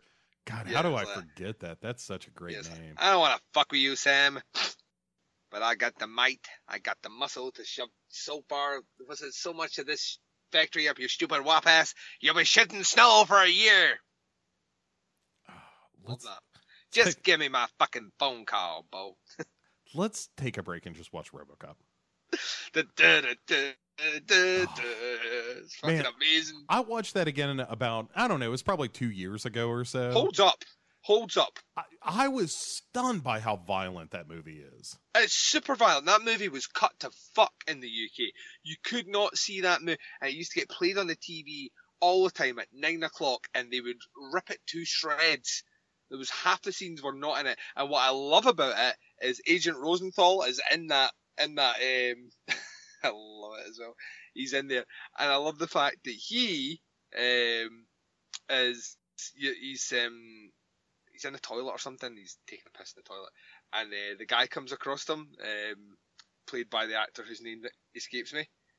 And he's like, yeah, you make some jokes. And I think in the movie it says like, we used to call the old man funny names behind his back.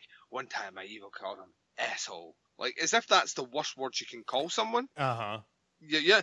But in the UK version on TV, I fucking love this because they edit them out. So it was like yippee-ki-yay, you get like yippee-ki-yay Kimo-sa instead of yippee-ki-yay motherfucker. Right. And movies like Die Hard or yippee-ki-yay Melon Farmer, if you want to put it in. But in this one, asshole is not a bad word. You can say that after The Watershed in the UK at 9 o'clock. You can use the word asshole. No, it's because. But they used the same dubbing voice every single time, which didn't sound anything like the guy's voice. Was like, we used to call old man a lot of funny names behind his back. One time, I even called him Airhead. That's pretty wonderful. I implied that he was flighty in nature. Yeah. That's Yeah. just fucking. But it is a hyper violent movie. Yeah. Oh, like when they kill Peter Weller in that film. They blow his hand off. Yeah, that's one of the goriest things. Like it's right up there with, Brundlefly puking on dude's hand. And Scanner's head explosion. Oh. It's fucking in the same bracket. God, oh man, I love a good hand explosion and or melt. I've learned. Yeah. This show teaches me too, Duncan. Where were? Oh, okay. So we got to go back to the sheriff's department. Yes. Where, in addition to the usual investigative hijinks, Regional Deputy Chief Cole is takes Agent Cooper into a private office so he can shout at him. And I love this scene though, because Cooper walks in, doesn't make eye contact with him, goes, Gordon! Well, listen, he's like, Cooper! Right. It's just a great, the FBI is the coolest place to work. That's what I've decided. Unless your name's James Comey. Hi-yo! Oh my God. Well, that's right. Topical. Woo! Before Agent Orange but got he's hold like of him. that. He's like, we need to have a conversation. We need to do it in private. They go into the room, and of course, because Agent Cole is deaf, that conversation is very loud, and everyone outside the door can hear it. My favorite moment of this is when, he's asking after Agent Cooper's health, and it is like, you look a little tired and all that stuff, and drops a bit of information to do with something that happened in Pittsburgh, I think. Yeah, it says he was wounded there, and Agent Cooper's he obsessed, though. Yes. I think that's what we have to take away from it, is that whatever case he was involved with, very similar to what's happening in Twin Peaks, he obsessed about it, and as such put himself in danger. He muses a little bit waxes rhapsodic here, because he says that aside from the some slightly dark circles under Agent Cooper's eyes, he looks pretty good. And he's like, but sleep is not the domain of the FBI agent. That some sleepless nights are just part of the job. And Sheriff Truman, trying to be a good dude, pokes his head in and is like, hey, I can hear you guys because you're both shrieking at one another, screaming like a banshees. And Mr. Tajimura's here? Might as well. So Sheriff Truman is like, hey, we can all hear you out here. And Deputy Agent Cole, or Deputy Chief Cole says, why don't you invite him in? Yeah, And, right after Cooper's already invited him in. Right. It's so good. But it turns out that they got, what's this guy's name? Mason Earl? Wyndham Earl. Ugh. So Wyndham Earl has sent a letter to the FBI that is a chess deal, as they call it, which is just a chess move. I'm sure in the fancy UK, you just call it a chess deal. Here in the good old US of A, outside of Twin Peaks, we call it a chess move. But it's a chess move in the UK. Pawn to King's 4 is the move. And he says, Agent Cooper says, this is an opening move from Wyndham Earl. And Deputy Chief Cole is like, we've got your back, Coop. And so just yet another reminder, like, oh, this Wyndham Earl dude is still on the prowl. And is going to show up, and that storyline is going to be wonderful. So, let's get to the clearly not crazy Leland Palmer. He's not crazy. No. I mean, he's white-haired because of the trauma of losing his only daughter, sure. Yeah, but he's not crazy. No. First of all, the American Medical Association does not recognize crazy as a diagnosis, despite my repeated letters to get them to change their mind. Great letters as well. Great letters. Well, I thought Crayon made its point. Yes. Crayon, I like the personal touch of the excrement signature at the bottom. Everyone likes a poo signature. Yes, and I've sent them a number of Zunes that are filled with the Gnarls Barkley song. And those come back unopened, and I think that's just rude. Yeah. Do you know how much it costs to get 300 Zunes, Duncan? About $5. Yeah, I mean, well, it's 10 American, but yeah. I keep sending them obsolete devices carrying songs that no one wants to listen to, and will they answer me? No. I have invested all of my money into Zune technology. And it's going to pay off eventually. People are going to wake up to the fact that that is a fine device. Apple's just a phase.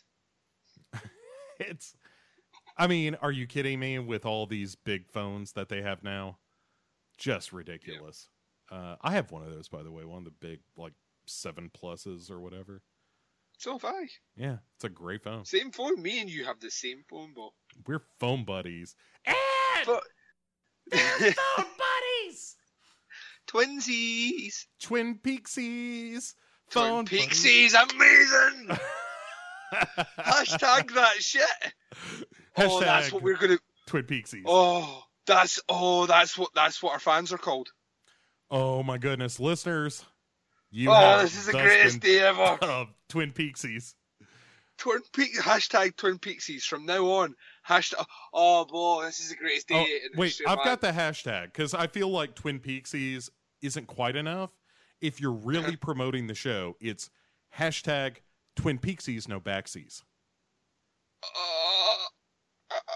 It's so good. It's so good. Oh my God! This everything we went through, all the trauma, all the recording has been worth it to reach this point. And I'm talking about the 3 years we've been recording. Yeah, let's be honest. Most of it's garbage. This moment is the greatest moment. It's been all worthwhile. All worthwhile. Twin Peaksies, no backsies. That's the greatest thing ever. Oh, it feels good. It feels good to say it. It rolls off the tongue. The hell's going on? Oh, yeah. Okay. What's happening in Twin Peaksies? God, now I just want to call the show Twin Peaksies. Yeah, I think so. Not our show, but the show we're doing. Like Duncan and Bo go to Twin Peaksies. Yeah, let's do that. I'll put that on the show art. Yeah, let's just the only way to do it is to start from the beginning. So, opening scene.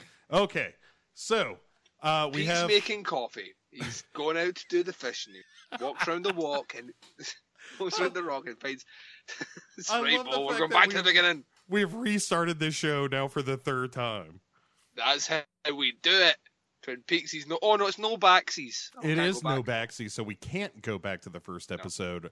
It's just Twin Peaksies moving forward. That's right. Damn. Yeah, quit fucking up our show, Duncan. So denied by our own hashtag. How Oh, cruel. hoisted on our own petardsies.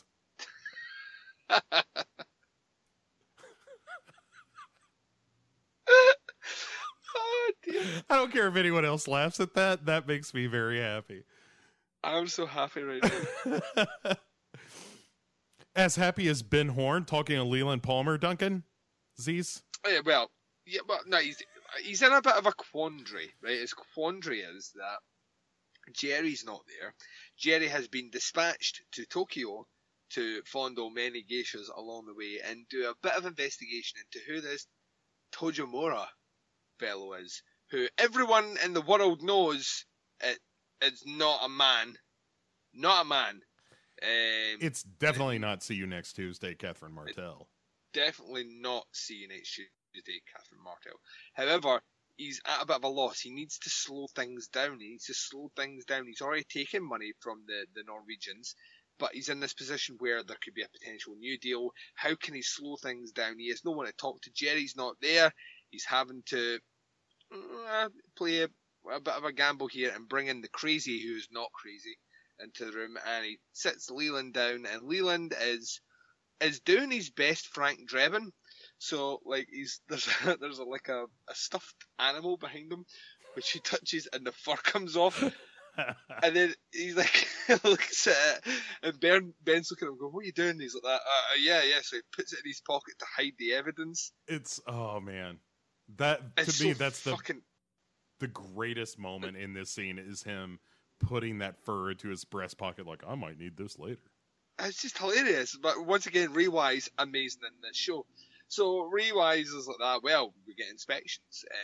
What we do is we get inspections. We get the state in there. We get all these different people to survey the land, which will slow things up. Transfer the money through the Caymans. We need to get like a hedge fund thing set up, and then consolidate all our money through all this stuff like that. And he finishes, and he's like that to Ben, and Ben's like, "Oh, my Leland's back," and they're happy again because Leland's back in form. Leland has not lost his mind and will not be singing 5 minutes from now. No, that will not happen. Absolutely that will not happen. not. I do Not like on him this show. rattling that stuff. Like, yeah, see, we'll tie him up in court for the rest of their lives. See, it's a really, really fun.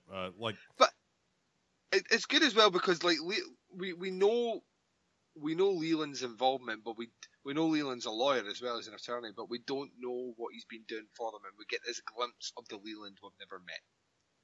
Yeah, this kind of savvy, corrupt sort of lawyer who is looking out for the best interests of his client by basically playing the law to their advantage. And it's a great little scene because we get this snapshot of who Leland should be as a character had not all the things happened to him already in the show.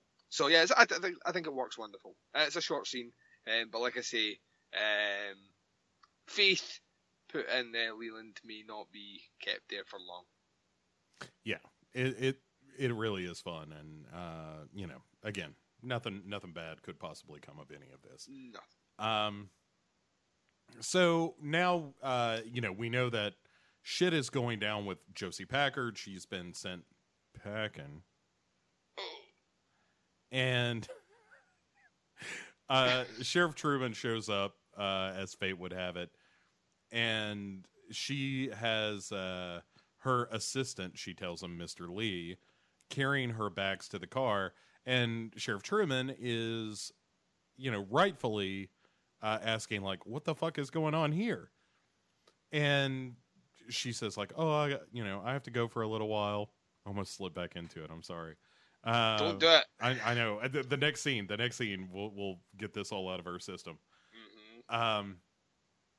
And it's really him saying, like, hey, I'm in love with you. Where are you going? And she's like, it's best you forget about me, Harry. And that was not exaggerated. That wasn't bad. That was not bad. Yeah. That was not bad. And he's like, but I don't want to forget about you because you're Joan Chen and you're kind of hot. Also, you got the Asian thing going on, which is kind of rocking. So what's going on? I don't even mind the fact that you call me Harry. Oh, Duncan. Oh, I would edit that right out, but as we have established, no backsies. No backsies. No backsies. All right. Let's skip over that because we need to get to where we can get all of this out. Oh, get the system. Come on. So, completely not see you next Tuesday, Catherine Martell, Mr. Tajimura, is meeting with Ben Horn at the Great Northern. And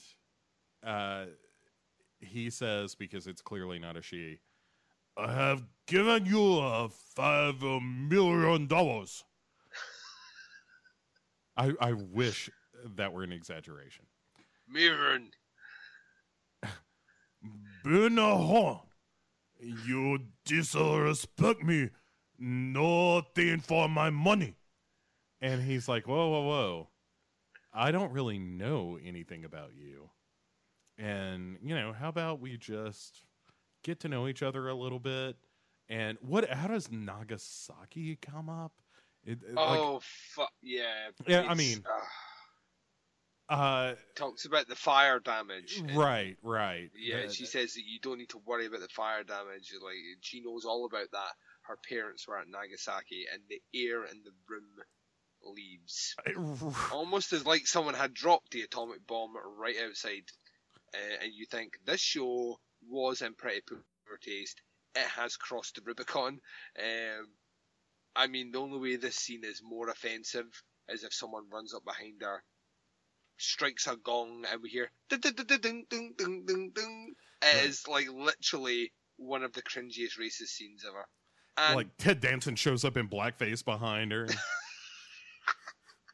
Well, I hope we can get you some more pie. Songs of the South plays on loop in the background. I mean, it is awful. It's fucking terrible. It really, really is. And I'm sorry, this is 1991. No excuse for poor taste here. And it's just kind of casually flung in there, and it's an awkward scene. And if I'm Piper Laurie, I'm wondering why I am doing this. You know what I mean? There's actually a pretty good moment with her later, but yes, it's a great moment. Man, it is so cringeworthy. Yeah. I mean, come on. I will allow backsies, Twin Peaksies, if you will take this scene back. It is just, it's so offensive, like using co-opting, if you will, the tragedy of Nagasaki for a character that is dressed up like a Japanese man that is neither Japanese nor a man. Yeah. Oh, come on now. It's cringy. It's really, really, really cringy. And very quickly we kind of move away from the scene, but not before Tajimura walks to the bar and bumps into our guy, good guy, Pete Martell. Pete Martell's up there, and Pete tries to be a nice guy, strikes up a conversation, offers to buy sake. Tajimura says no, and then he produces a pint tumbler which is filled with milk, which is weird. But once again, not the strangest thing I've seen in Twin Peaks. their awkward conversation is over, and we very quickly move away from this scene, hopefully never to repeat it ever again. Well, let's talk about the floor show going on in this scene too, because Leland Palmer has taken the the microphone from the Radio Days poster and is singing "Getting to Know You." Yeah, and is working the room like a pro. He is working the room like a fucking pro. He's 2 seconds away from telling people to try the fish and tip their waiter. He does actually say Twin Peaks audiences are the best audiences in the world. He does. He asks them where they've flown in from, how they're doing. It's fucking amazing. All I could think of was, I want to go to a bar. This is my dream now. My new fantasy is, I want to be at the table with Hawk, Rustin Cole, and Agent Cooper having a conversation about the universe while Leland Palmer works the room in the background. Yeah, absolutely. Absolutely. That's what I want. Make that happen. Occasionally interrupting the conversation to be like, so where are you guys from? I'm from everywhere, man. Time is a flat circle. No, like not even to let them finish. He's like, so where are you guys in from? What we're discussing? Oh, the universe. I've got a theory. Universe, flat circle. Flat circle. Right. See you later. Try the fish. just like over the next table. I think you'll find it's Pythagoras theorem. Yeah, that's what you want to use to find out that circumference right there. So yeah, try the steak. Try the steak. Right, where are we going to next? Where are we going to? Just like working his way around the room. But Ben Horne is noticeably cringed out by this. Not only has he just heard someone who clearly isn't who they say they are using the Nagasaki reference, which is not cool. He then sees his business partner, an attorney, dancing and working the room, and he's like, oh, for fuck, can I not get a break now? When did I become Ed? Like, in this situation. So he, like, works his way over, but then Leland's, like, hugging into him, and then they have to awkwardly finish a duet together, which is kind of amazing. Aside from... It really is the tale of two scenes, right? It was the best of scenes. It was the worst of scenes. It was an age of racism. It was an age or an epoch of hilarious Ray Wise moments. It like all the racism in this scene, and there is plenty. So much of it. So much so that you would say that they met the quota for the entire season in this one scene. Yeah, it's real rough stuff. But, yeah, you do get Ben Horne and Leland Palmer, one of them reluctantly singing Getting to Know You, while good guy Pete Martell is slamming milks at the bar like there ain't no tomorrow. No tomorrow. Man, I love milk in a frozen mug, by the way. It's just the best. Do you? Oh, goodness. It's good to know. I'm not a big milk drinker. Do you not like good things? What's the problem? I like milk in my coffee, but I would that's not sacrilege. I would not sit down to a glass of milk unless I had like the only time that ever happens is if I've got like Oreos or cookies, and then there's like a childlike thing that springs up that's like that. I have Oreos, I need milk, but out with that, I would never just like say, feeling kind of parched. You know what? Nice tall glass of milk would never happen. In fairness, in my household, I'm never more than 3 feet away from a chocolate chip cookie. I want to live in your world. It's delicious, and also my heart sometimes hurts. It's delicious, not nutritious. That's why I got the peg leg now, Duncan. It turns out. Diabetes no backsies either. Yeah. Did thou not heed Wilford Brimley's warning, Bo? Which one? Most of the time, I'm all right. I want to come back inside. That's the only thing I know from Wilford Brimley. Yep. Pretend to be us. Anyway. Wilford Brimley as Mr. Tajimura. Oh my God. Could you imagine? I killed a bunch of myself back in Iwo Jima. I gave you a check for $5 million, goddammit. I want to see something for my money, goddammit. No, I don't want a glass of milk. I want to come inside.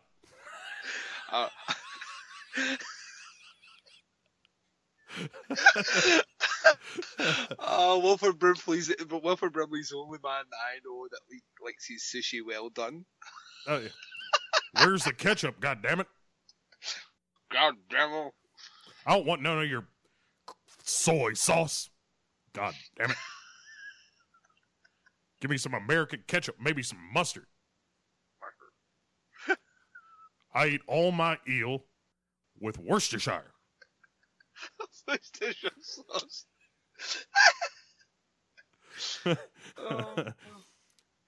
And make that white-haired man stop singing them German songs, God damn it. Singing German, goddamn, kicked their ass in a war. Got 2 of them. 2 wars. Kicked their ass, kicked their hides. Anyway. Kicked their hides. Wilford Brimley is not in this scene. If he had been, it would have been better. No, but yeah, so... But he is in the next scene, where he plays Mike, the inhabiting spirit. Oh my god! Yeah, so they bring Mike in, and they've done a bit of research on the substance, like we knew before. And it's a kind of concoction, which Hyperparadol, goddammit. And it's they kind of they sit him down, and like Mike does not want to be there. Mike just wants his injection. And we find out very quickly why he wants his injection.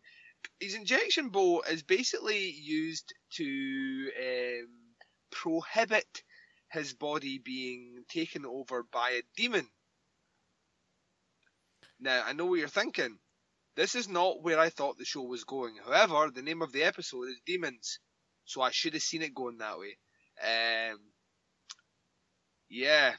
This demon is the Mike demon, and we kind of knew this before because Cooper had a flashback, had a dream way back in season 1, in which he was told about Mike, the one-armed man who used to be friends with Bob, and Bob is our killer. Kinda. Yeah, well, because we're talking about inhabiting spirits in this scene, he's saying Bob, the sketch is Bob's true face, but Bob is not going to look like that. He is going to be possessing someone else. He's a parasite spirit that basically latches on to someone and uses them for mischief and pleasure. Now, I love these terms, like mischief and pleasure, which translates in Twin Peaks to rape and murder. So, something maybe lost in translation there. Just a little bit. But Mike is trying to track down his old running buddy, basically. They used to hang together back in the day. Yeah. Until Mike saw the face of God and was purified and cut off his arm. And he, from time to time, frequents Mike's body to take it back over, and for all intents and purposes, try and track down Bob. But they obviously share the rhyme, the Fire Walk With Me rhyme, which once again is totally bitching. And then we get a new kind of rhyme thing at the end. And at this point, Cooper just asks him outright, where's Bob? When was the last time you saw Bob? And he tells him 40 years ago. And we're like, so Bob has been loose for 40 years, you say? That's interesting. Let me do the math here. You get your calculator out and you start tapping your calculator, and you realise that there's nothing to calculate at the moment because it's just the number 40. So all you need to press is a 4 and a 0, so this calculator is fucking useless. You put your calculator back down and you start thinking. And he says, do you know where Bob is? And he does a riddle. The riddle isn't great. Nah, it's a wooden house with many rooms and different souls in each of them, and many of the rooms are identical. Yeah. And of course, Cooper being the fucking bomb that's like that. The Great Northern Hotel. And then we see a picture of the Great Northern Hotel. And end of the episode entitled Demons. All right, so that's a cliffhanger, but listeners, Twin Peaksies, more precisely. We are going to continue because we're not here to tease you. All right, we are not here to tease. Just right. Please.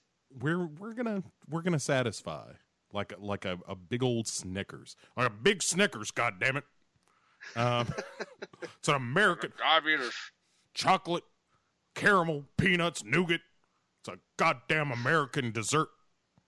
Nougat. That's how he refuses to pronounce it the correct way. He just calls it nougat. Nougat. Well, how do you pronounce it? God damn it! Nougat. That's how it's pronounced. It's French. French. He's so fucking angry. Someone mentioned French. Give me my freedom fries, goddammit. I'll tell you what, let's just call them potato sticks. Potato sticks. Just cram them in my mouth, goddammit. Let my healthy mustache brush the salt right off them. Because I got a little hypertension in addition to the diabetes. We'll call them potato batons. What do you mean the word batons is French? What? French? What? What? What am I watching? Twin Peaksies. The whole show is filled with Native Americans, proud, noble people, and then all these Asian people. Why couldn't Americans play these parts? God damn it. Wilford Brimley is the union. That's amazing. He's the actors union. Right. Oh my god. Michael Horse, totally for it. Man, look at the tassels on my jacket and tell me I don't support Native American rights. God damn it. I've been in their casinos. Yeah. Won my first wife that way. Won my first wife. You see me in a goddamn kimono? No. Oh, well, for brother. The only thing I liked about the last episode was him talking about goddamn Nagasaki. Showed them Japanese folks who's boss twice. God damn it. Sorry. It's just so easy to slip into that character though. You could be there forever. I know every time I come back it's a little harder. The next episode it's entitled Lonely Souls. Directed by David Lynch, written by Mark Frost. Yeah, this one's a hugely important episode. Like, hugely important episode. Because had this been a TV show existing in now, 2017, this would be the now. Yeah, this would be the penultimate episode of the season. Well, yeah, but we're not dealing with a normal show, nor a normal writer, nor a normal director. Yeah, this one is, for all intents and purposes, by the end of this episode, ladies and gents, you will know who the killer of Laura Palmer is. So. Yeah, we're legitimately solving the murder of Laura Palmer this episode, listeners. Twin Peaksies. Yep. Get on your Twin Peaksies beanies.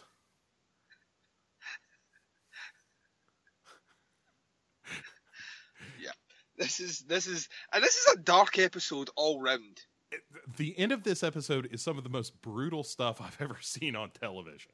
Yeah, like watching it back this time around, I was actually thinking, I don't think I've seen anything like this on TV, and I've seen characters raped on TV. I've seen characters eviscerated on TV.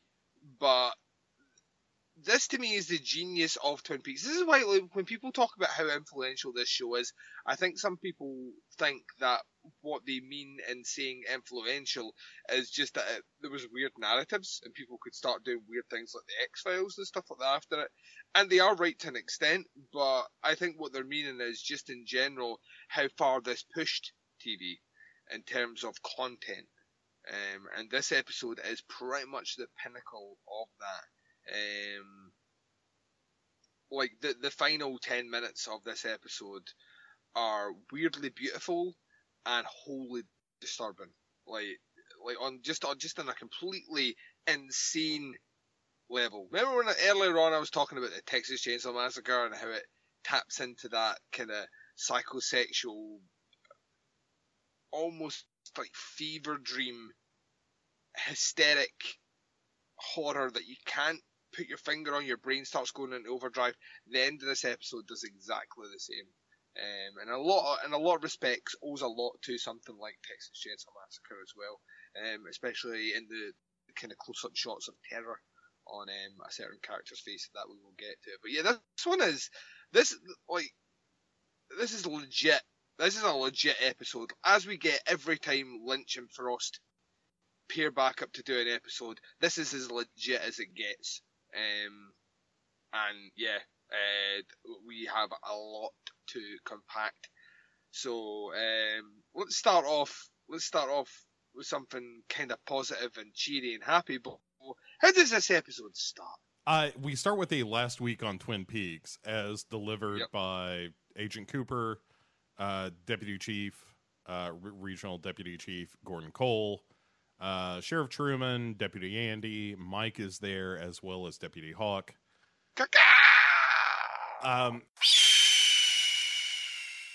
And basically we're recapping where we are, which is, hey, we've got a warrant that is being served by Deputy Hawk to go to the house of Agent Smith to try to retrieve the secret diary of Laura Palmer. Agent Hawk, I've been expecting you. I'm here to do something awesome. So when you say like a recap, it is a literal recap because Mike repeats the same riddle that he did right at the end of the previous episode. Like this same riddle, word for word, while they're standing out in the hall as if no one took a note of it or if everyone forgotten it. Yeah, and it's very weird.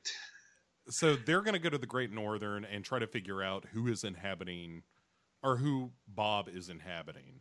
Yeah. Deputy Hawk is off to search Agent Smith's apartment. No. Don't ever apologize for that. Don't you ever stop doing that. And Deputy Chief Cole is off to, I'm going to Bend, Oregon. Real hush hush. Nice to meet you, fellas. So he is out of the picture because David Lynch had to direct this episode.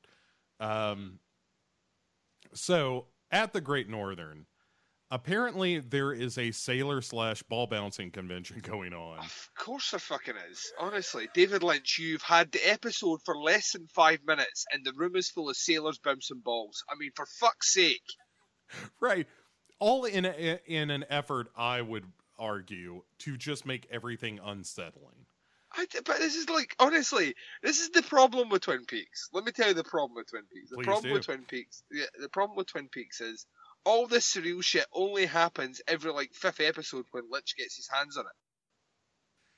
Like all the real weird surrealist shit in the background only ever happens when Lynch has his hands on it, and then it doesn't exist until he gets his hands on it again. And it's fucking frustrating because you imagine a whole show where we're gonna get it. We're gonna get it like in the new season because he's directing every fucking episode to the best of my knowledge. But you imagine like every single episode of Twin Peaks had been directed by David Lynch. Your brain would fucking melt out your ears. It's an amazing opening because we're just dragging these sailors in front of Mike, who is like, is nope, not having a great time. nope, not Bob, nope, nope. And then Ben Horn storms down the hall because he has gotten wind of the fact that all of his guests are being marched in front of a one-armed man with Sheriff Truman and Agent Cooper flanking him to be evaluated and judged, which is what I do to everyone I meet, quite frankly. I do the same. Yeah, just no. All right, nope, yep, nope, is how my day goes. I do the Scottish equivalent, which is good guy, wank, good guy, wank, good guy. You have a lot more positives going on than I do. Yeah, well, it's because I live in Scotland and we're generally quite nice people to other Scots. Fair enough. The rest of the world, go fuck yourself. And that's from the heart. That's nice. Which isn't there. Scotland sounds like a bunch of assholes, god damn it. Wilford Brimley would love fucking Scotland. I bet it, yeah. I bet you're right. Finally, people as angry as me. God Wilford damn. Brimley's so fat that he's twinned with a town over here. There's a town called Brimley? No. Called Wilford? Do you not have that in America? Oh, like- what are you talking about? Where you twin a town with somewhere else in the world. I have Do you not no have that idea in what you're America? talking about. Right, so over here they have like villages and towns. Certain ones are twinned with like places in America or Canada or Mexico or things like that, or French cities or whatever. So you twin them with another town. How is this a What? This is why Americans are universally hated by everyone else. In the What do you world. mean by twin them? Twinned? Right? I don't know how else. Yeah, twinned. I don't know how else to describe it. They're twinned. All right. This city, oh, for fuck's sake. I need Jesus Christ. I need you So, to like, submit this in writing, live- McLeish. Right, so I live in Falkirk, right, in Scotland. So it would be like Falkirk twinned with, I don't know, Marseille. And basically, it just means that someone, like maybe the provost of our town has made has visited sometime, he's visited France and they made some sort of agreement that basically they twin. So they don't do anything out with on the signpost into it says we're twinned with some place that isn't the place that we're in. And they do the same on their side. How do you not know about this? Because You it's must not have this in something we America. do here. It's You like mu- every you town will. is its own town. We don't need twin towns. The only time you're going to You get mu- that is Minneapolis, St. Paul, aka the Twin Cities. No, you must. Thames twinned. I will right now. And is this Twin something? Towns, right? Is this Here we go. something that is Just commonly known by the citizens of Falkirk that you guys are somehow twinned with Marseille? Here we go. Twin towns are sister cities. Twin towns or sister cities are a form of legal or social agreement between towns, cities, counties, oblasts or prefectures, provinces, regions, states, and even countries in geographical and provincial district areas to promote cultural and commercial ties. The modern concept of twinning towns, conceived after the Second World War in 1947, was intended to foster friendship. This is how America doesn't have it. An understanding between different cultures and different former foes as an act of peace. Once again, how America doesn't have it. And reconciliation to encourage trade and tourism. In recent times, town twinning has increasingly been used to form strategic international business links between member cities. In other words, be friends with people Yeah, that's that aren't not our that style. don't live beside you. Fucking weirdos, Americans, honestly. Look, I'm not saying it's a bad thing. I'm saying that we as a culture have apparently in the 40s, long before I was born, as a society looked at this concept and went, no thanks. Yeah, what's that? Forge relationships with other people? That sounds like friendship to me. Straight up commie bullshit. Also, how about you take your concept of Twin Cities, shove it right up the ass of the metric system, and then you can both go fuck yourselves. Listen, dude, like, the UK claimed to have went metric. It never fucking met. You go into a bar, you order a pint. Like, in Scotland, you measure yourself in stones and pounds. Well, we have pounds too. Yeah, we don't have you don't have stones. stones. Right. Exactly. Right, because we're a modern civilization that doesn't use a rock as a form of measurement. Yeah, modern civilization that doesn't use a metric system. Don't hit me with that. we I'm more gave you progressive. Michael Jackson. We gave you Susan Boyle. Touche. Yeah, no. National treasure. Fucking Twin Towns. Get the fuck out of Twin here. Towns like Twin Peaks. Twinsies Towns. I'm Twinsies surprised. Towns, that's what we're naming it now. I'm surprised that you guys don't like, we're Twinsies Towns, and then you just prance around like a bunch of fairies.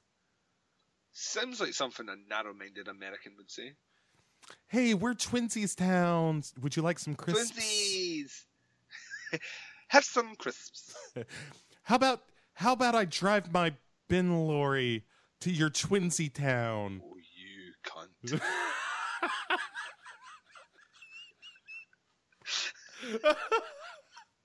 You leave the bin lorries out of this. The bin lorries, by the way, my favorite soccer team. I can't wait to come to America so we can walk on your sidewalk and go horseback riding. Hey, mock if you will, but that is explicit language that tells you exactly what's going on. Like waste paper basket and garbage truck. Yeah, we don't want any other ambiguity of what else you might want to do with a horse. Right. Well, that's what donkey shows are for. Now, that's the kind of ambiguity that we as Americans embrace, because you don't want to call a donkey show a very poor, desperate woman is about to be mounted by a donkey in a way that's going to make everyone in the room feel bad. That's no way to advertise, Duncan. Anyway, this episode's really long. We just spoke about 10 minutes here about twinsies. Well, I mean, you can't just drop shit like that. And, like, over here we have, glove friends. It's like, what the fuck are you talking about? No. Not over here. The rest of the world, Bo. The rest of the world, and then just America. So it's not just over there. Like, there. Listen, in the case of this scenario here, America is I Am Legend, right? The rest of the world is fine. Yeah, that's right. We are legends, sir. We will sit like Vincent Price in our sad little apartment until another culture rises around us to destroy us. Or you destroy yourselves. Anyway, let's move. All right. So Mike has a conniption when Ben shows up to demand to know what the hell Twin Cities are. And you fuck. he's like, I just got off the phone with someone from Scotland, and he was talking about Twinsy cities. I don't know what the fuck he was talking about. Mike, what about you? And he's like, grr. And he was like, what? He was like, grr. grr. They took our jobs to take the jobs. Mike's like, I've never heard of such a thing, God damn it. And just passes right out. Meanwhile, the scene gets a bit of levity when Agent Hawk travels out to see Agent Smith. Right, and finds instead, he knocks on the door, nobody opens up. He's like, I've got a warrant, and I'm coming in because Deputy Hawk do what Deputy Hawk do.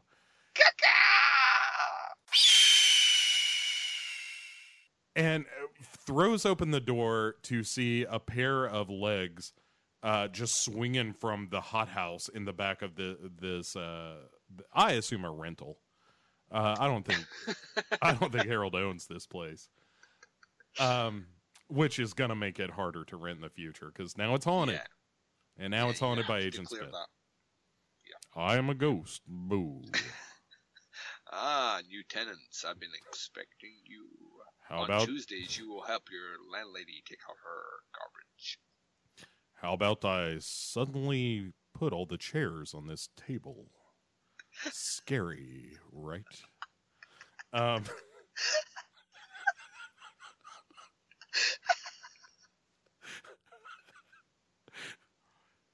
Sometimes I talk to your child through the television. It's spooky.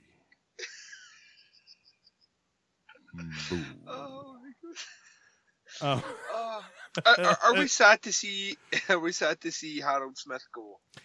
Well, yeah, because he's such a like Lenny Von Dolen is kind of a weirdo actor anyway, and it's an odd character as well. So it's kind of fun to see somebody like dragging a Triforcatops across their face and threatening people. Triforcatops, man, for the win. This episode has been the most productive episode ever. I have a Triforcatops. Boo. Yeah, I think I'm going to come down slightly different, even though he was a wonderfully weird character.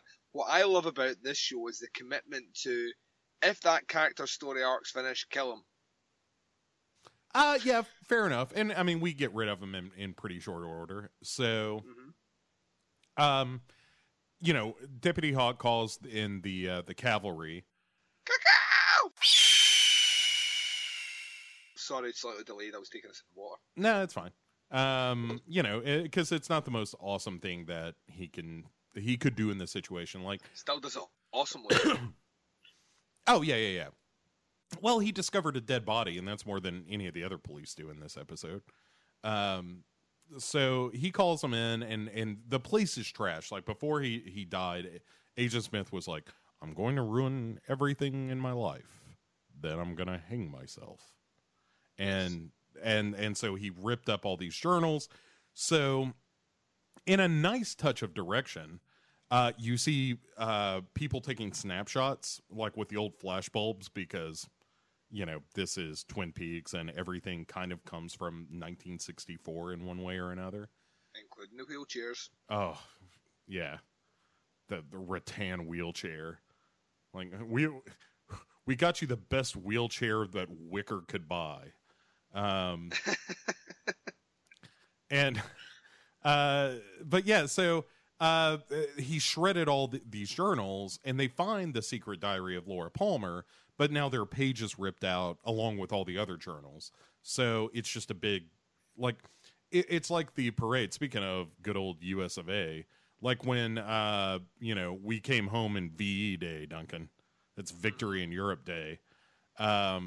And people were throwing ticker tape parades and stuff. Like, that's what Agent Smith's home rental looks like.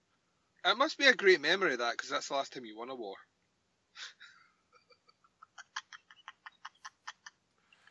Vietnam was a draw. It was a draw.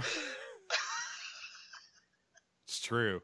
Korea was a draw. Vietnam, well, they whooped your hides real good. As John What's Cleese that from said. again? A Fish Called Wanda. Oh, I love that fucking movie. Oh, it's amazing. Yeah, and then certainly, I don't know that you would call what we've been doing in the Middle East either a war or a victory. No, it's still going though. That's great. Fallujah is our Twinsies town. That is your Twinsies town. It's just yay. A lot of people just really unsure of what's going to come tomorrow. Much like watching Twin Peaks. Yeah, all right, so back to the show. So let's go to the home of Shelley and Leo Johnson, where Bobby is there, like, going over some bills and whatnot. And after all the money that they get from, you know, scamming Uncle Sucker, they realize that, hey, Shelley's only going to have $42 to live off of. And unlike your misinformation earlier, this is where this is where this happens. That's right. Yeah, this is where they have the conversation about the we, you know, Leo and Shelley. And Bobby is trying to kind of make nice here, but Shelley gives him the necklace that he bought her impulsively when they thought they were going to be just rolling in government money. And Leo, the entire time, is just sitting at the kitchen table, drooling and has like oatmeal slowly dripping from his mouth. It's quite unsettling. Honestly, the best performance this actor's given in the series. Oh no! How dare you, sir? How dare you? The best is still to come. Oh, well, that's true. But so they're complaining, and then once more, it looks like Leo is up to something. But what he's doing is he's spitting, and saying "new shoes." But he's saying it like the Mima bird. New shoes. Right, New like shoes. oh, God rest his minor soul. Yeah, which is ironic, really, because Leo was the one that killed him. Yeah, so maybe I like to think of an alternative world where Leo's soul was trapped somewhere, and so was the Mima bird's, and it claimed his body. Right, we did like a like Mina Bird like son kind of thing. Yeah, where he's it's like a kind of Freaky Friday situation where they swapped. Freaky Mina is what you call that. There's only one way these two are going to get along. No shares, no shares. Hey, I'm a bird over here. Is the other character? Is that your Leo impression? Yeah, I'm a bird. But so Bobby's theory is that Leo has a bunch of money because he's been into some shady shit for a long time. But they've just got to find this money. And Leo's just like, no shares, no shares. And meanwhile, the Mina Bird in the corner is like, I put a tape in the boot. And Bobby's like, shut up, bird. You don't know nothing.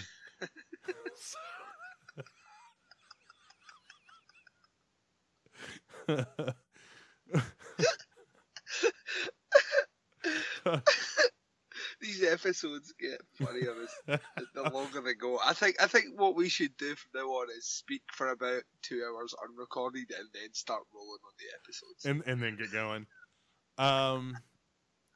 Yeah, so I would love it if like there were a Mina Bird in the corner of the Johnson household just revealing all the secrets of Twin Peaks and just nobody takes it seriously. Yeah. There's an inhabiting spirit named Bob.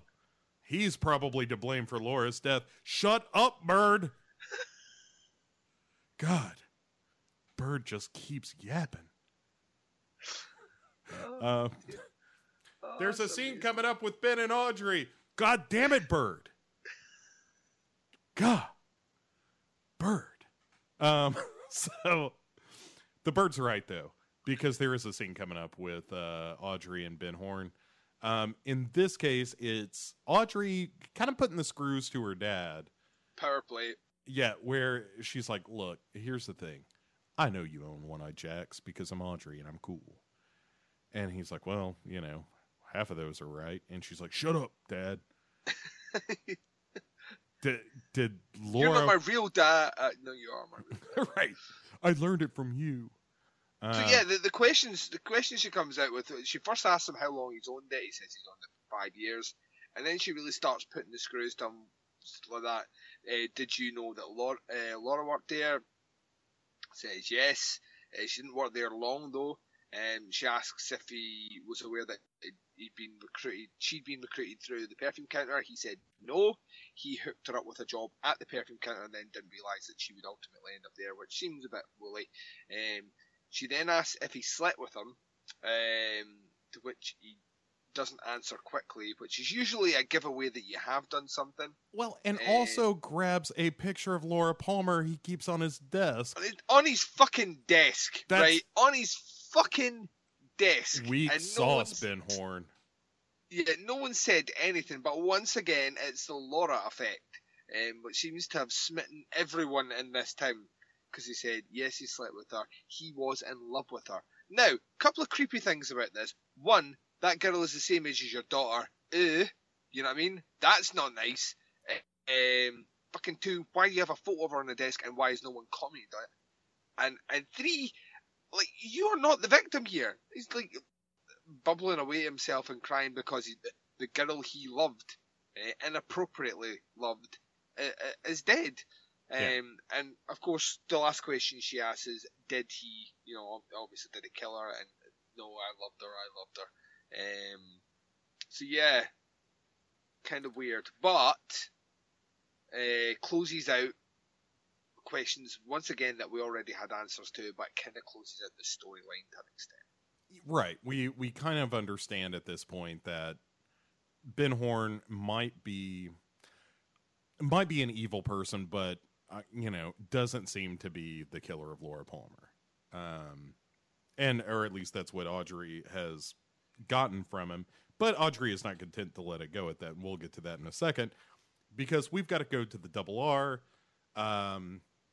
where Shelley tells Norma she's going to have to leave work for a little while to take care of Leo, and Norma's like, "Yeah, that's fine." Nobody Norma really creepily smiles throughout this whole scene. She does. She has a very like a Stepford Norma smile. It's totally. And I was like that. Is Hank in the background or something? No, there is no Hank here. Right. I'm not in this episode. At all. On the previous episode. It would be great if he his head popped up from behind the kitchen counter there and was like, I'm not in this one. Because he got kidnapped at the end, remember? Got kidnapped by Jack Reno. John Reno. Yeah. You have Twin Cities, but you can't say the name Jean. Oh, Jesus Christ. Anyway. Because it's John. It's Jean Reno. Jean Reno. Hello there. Hello. Who is also I am also not in this episode. We should probably pay our respects to Michael Parks, who died in the last week, actually, in between recording, and we have both said on this show more than once that we admired the actor quite a bit.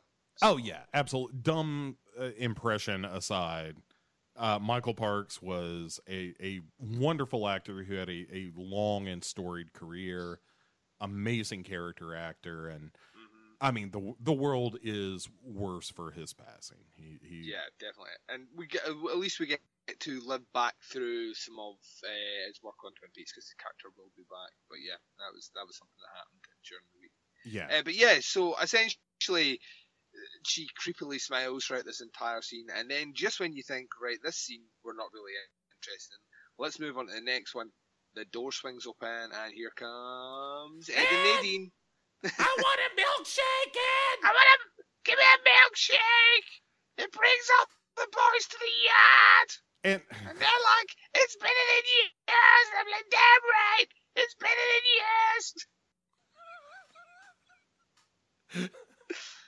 Oh my god, that is harsh on the vocal cords. It hurts a little. Ed! Ed! I want a chocolate shake! And he's like, I just want a cup of coffee. He's like, she asked for 2 chocolate shakes, and he's like, yeah, just coffee for me. And then she's like, put whipped cream on top. And then they have, once again, we're going to wring this joke out for every second we can get out of it. She asks Shelley if she goes to school with her. Shelley's like, no, I don't think you're in my class. She asks Norma how long she's been working there. Norma at first says 20 years, and then that doesn't make sense. So then it becomes 6 weeks, and yeah, it's just that. It's building up to the punchline of this scene, which is when Nadine grabs the milkshake, her freakish strength destroys the glass. Right, like she has coma strength. She has coma Hulk strength, and Ed, I'm a coma Hulk. Dr. Bruce Banner, battered by coma race, turns into Nadine. Nadine smash!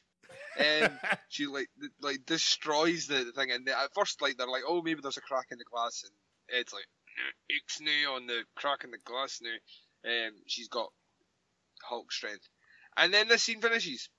Really delivering us nothing with her staring at her bloody palm and just being like, I am so happy with you, Ed. There's nothing weird about any of this at all. Nothing. And yeah, so Shelley is going to go stay at home, and Norma, it was like, that's fine, Shelley. There is nothing wrong here. When you go to bed tonight, I would like you to sleep with this strange plant under your bed. Ed!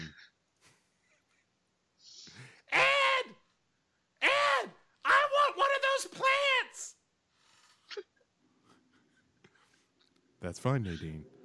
I think you might find that it is soothing. Anyway, I don't know where I'm going with Invasion of the Nadine Snatchers, but it's a movie I would watch. Especially the remake. The remake is gonna be good. Anyway, so back to the Johnson household, because we can't get away from this storyline.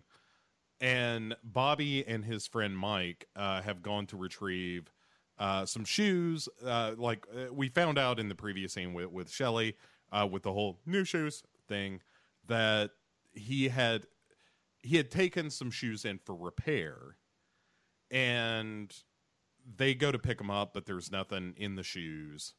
You know, because they, I guess, checked the toe, and we're like, oh, I guess we thought there would be $1 million in there. I don't know. Bobby's not thinking this through.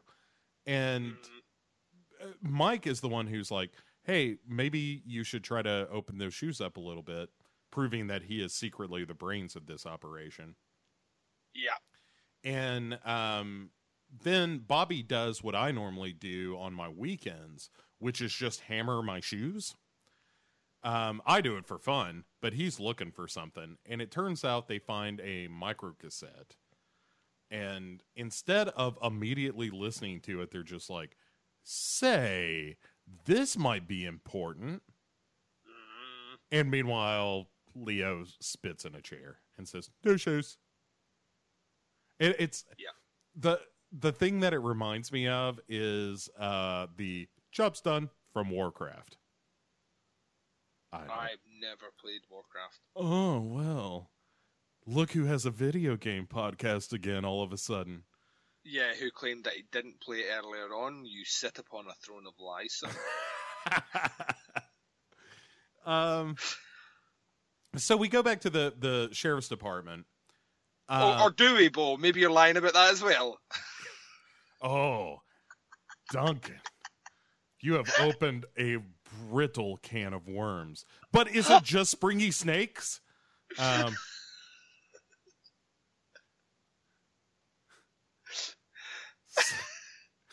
God damn it.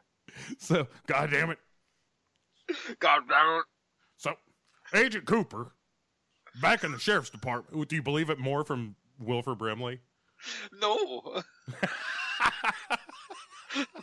I don't believe anything Wilford Brimley says, and neither should you. It's probably for the best. Agent Cooper is talking to what's her name, Sarah, on his gramophone. Wilford Brimley is the face of American diabetes. Trust me, he does not look like he has changed his diet one iota since being diagnosed with it. I guarantee you. If anything, it looks like he's ramped up. I guarantee you that every time Wilford Brimley sits down to a meal, the words country fried can describe at least one item on the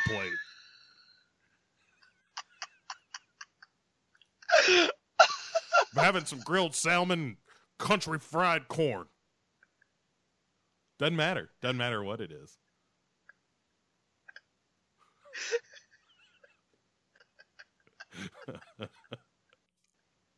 Where's that boy with the handful of creamed corn? Bring him in here. I want some of that. I want some country fried steak. I want some country fried carrots. And I want some creamed corn. I see that he wanted the little boy country fried. I want that little David Lynch looking feller country fried. God damn it. Where did you say we were going in this episode now? The sheriff's department, where for the first time in a while, Agent Cooper is talking to Diane and letting her know, like, hey, I'm kind of piecing together the diary, the secret diary of Laura Palmer, and in so doing, he has found that the name Bob appears in this diary on, as he puts it, a regular basis, and that he is described as a friend of her father's. Yeah.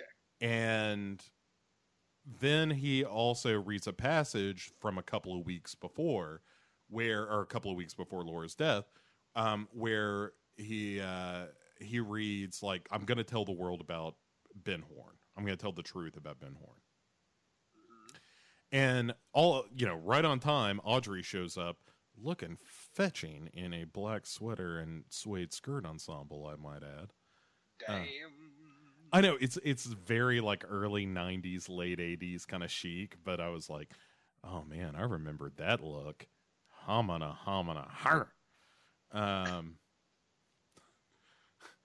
Country fried Audrey. Delicious. Country fried chic. Right. Did you say sheep? I once ate an entire country fried sheep.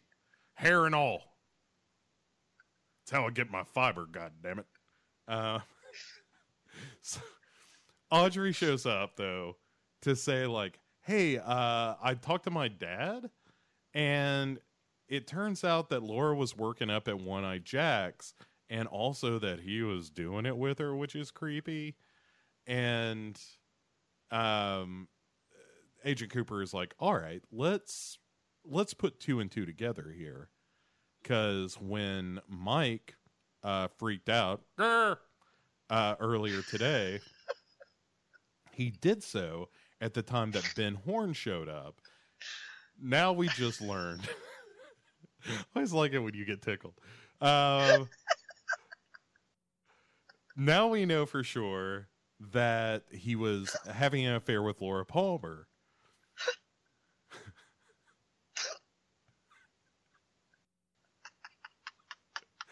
I'm going to let you ride this one out. Not edited for time, Twin Peaksies.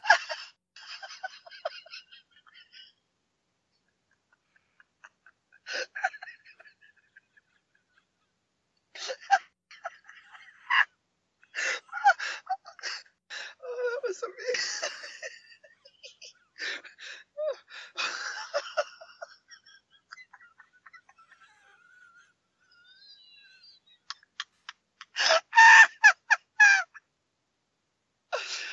Oh, fuck. Oh. You just let me know when you're ready to go again. I'm not rushing you. This is all staying in. He's freaking out. Oh, right, that's it. No more laughing. No more joy in the world. That's it. Right, like we have some real dark shit to get to. Quit yucking it up over there. Oh, God, that was hilarious. Like, I started crying laughing because you were laughing so much. That's what happens with everyone that podcasts with me. I'm sorry. Oh, my God. Was it? It was the grr that got you, huh? That was it, yeah. All It right. was well placed. I wasn't expecting it. All right. So, all right. So they're off to take care of one Benjamin Horn. The Curious Case of Benjamin Horn coming soon. And Yeah, so if our listeners are listening right now, they're like, the murder has been revealed. Maybe it has, ladies and gents. Maybe. Maybe.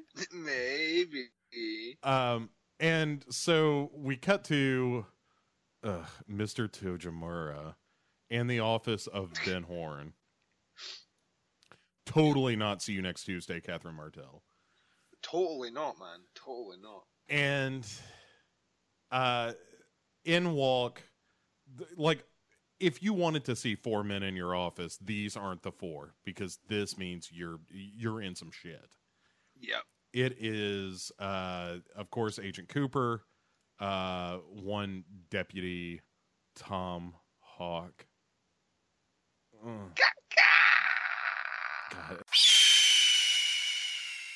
Learning that made my life complete. Like Tommy Hawk is his name. Tommy Hawk Hill. That's the greatest thing ever.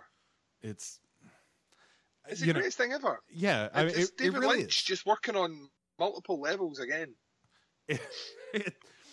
It really is the moment where I realized, like, oh, not only is he a genius, David Lynch, but he just, like, with laser precision beams something joyous into my brain that makes life suddenly good. That's what he does. So, but all right, so it's our deputies, Andy included, Sheriff Truman and Agent Cooper, and Ben Horn is like, "Hey guys, I'm in the middle of a meeting with this racist stereotype. Don't you get it?" And they're like, we see that, and that's why we're stopping this scene dead in its tracks. Yeah. You need to come The with taste us. police have entered. Right. Like, Deputy Hawk is like, look, I've been through enough shit like this to know this is not how you treat a minority. You're coming with us. And Ben Horn is resistant to the idea of coming with him. He kind of makes a fool of himself because he's like, yeah, maybe I could just go through this. No, don't take me. And then he kind of flaps and makes this huge hullabaloo. He says he's going to go out for a sandwich. He's like, go away. Go away. I'm going to go get a sandwich. And before he can get out the door, Deputy Hawk does two awesome things in a row in this scene. One is to put the guy in a half Nelson. To be like, you ain't going nowhere, pal. Like, I saw that scene with you and Tojimura from the last episode. I got some shit to say to you. And then hands him off to Deputy Andy so that he can trank him. Deputy Hawk, I mean... Episode after, I mean, it's no throwing the knife into a dude's back. That is the pinnacle of Hawk awesomeness. Yeah, there's a reason that when the first 5 leaked images from the new Twin Peaks season dropped, one of them was Hawk. Aging like a badass, by the way, too. Yeah, that's that. Like compared to some of his cohorts, yeah, he looks good. You know, I mean, he's older, good. Clearly. I mean, he's 20 years older, but I mean, that silver mane of hair he has. Oh, like a fine wine. My thoughts exactly. Words out of my mouth. Leaving, so they drag Ben Horn out of there, leaving Tojimura behind to look on as if to say, I'm so glad I didn't have to say anything else in this scene. Yeah. All right, so let's get to the shit. This is most interesting. Most honorable Twin Peaksies. Forgive her, please. I am not in this episode anymore. So coming down the stairs of the Palmer household, we find in the next scene, as by the way, a record not plays, but it's like it's wound its way through the record, and it's just like static and the needle bumping against the end of the record. Mrs. Palmer is crawling down the steps, not looking her best. No, this is like the kind of shades of. I mean, this is like horrific because she has had issues before, but she's crawling down the steps like the spider walk scene from fucking The Exorcist. It's just this really creepy, unnatural, and we don't know what's going on. We don't know. Everything's like not in context, so we don't know what's going on. All we know is she's crawling towards the record player and kind of seizes up, passes out, and then we think, oh no, hopefully someone will save her. Maybe Maddie's in the house. Maybe Maddie can save her. And then the camera pans up and we see... Well, nothing, because we moved to a different scene. Oh, right. We see nothing. Stick to the chronology, goddammit. God damn it. Because we have to cut back to the sheriff's station where Ben Horn is being taken to the holding cell, but the log lady appears with log in hand to convince Agent Cooper and Sheriff Truman that's, something is happening. And she says, yes, it is. There are owls at the roadhouse. Yeah, owls are not what they seem. They are not. I lied. Tojimura is in this episode a little bit. Yeah, more. Tojimura is the big reveal. Bro. Yeah, let's get to the big reveal of this episode. The most important thing that's going to happen for the remainder of the episode. Yeah. Tojimura shows up at the sawmill where Pete Martell is, of course, fixing himself a glass of milk and some cookies because Pete Martell knows how to live. He is life's little joy. I'll tell you what, like everything Pete Martell's got going on in this scene, he's got a nice robe, he's got the milk, he's got the cookies. He is settling in for the night in a great way. And Tojimura grabs him, kisses him full on the mouth, and says, "I am strangely attracted to you." And Pete doesn't punch Tojimura because that's how nice a guy is. He's like, I think there's been a misunderstanding here. I'm not interested. Doesn't react like homophobically at all. It's just like, hey, listen, Buster. You know, Buster is as graphic as it gets with Pete. And then Catherine starts speaking. "Oh, did I give something away?" Catherine, see you next Tuesday, Martel. And so she reveals herself to Pete. And Pete Biggest says, shock of the episode. The biggest shock. Bigger than the reveal of the actual killer of Laura Palmer is the fact that Catherine Martel was Mr. Tojimura all along. Yeah, I mean, who could possibly have known? So deceptive is Twin Peaksies. So they're making out, and assumedly, you know, he's probably gonna make her stay in the Tojimura outfit to get down. Yeah, probably. All right, so now we can go back to the Palmer household for a moment, where Miss Palmer, crawling on her belly towards the record player, looks up to see the horse from Halloween 2. Yes, yeah, the white horse appears. She looks perplexed. I look perplexed. Looking at her, look perplexed. The horse disappears. She then has a spasm and passes out. No end of scene this time. The camera pans round, and adjusting their tie in the mirror is one.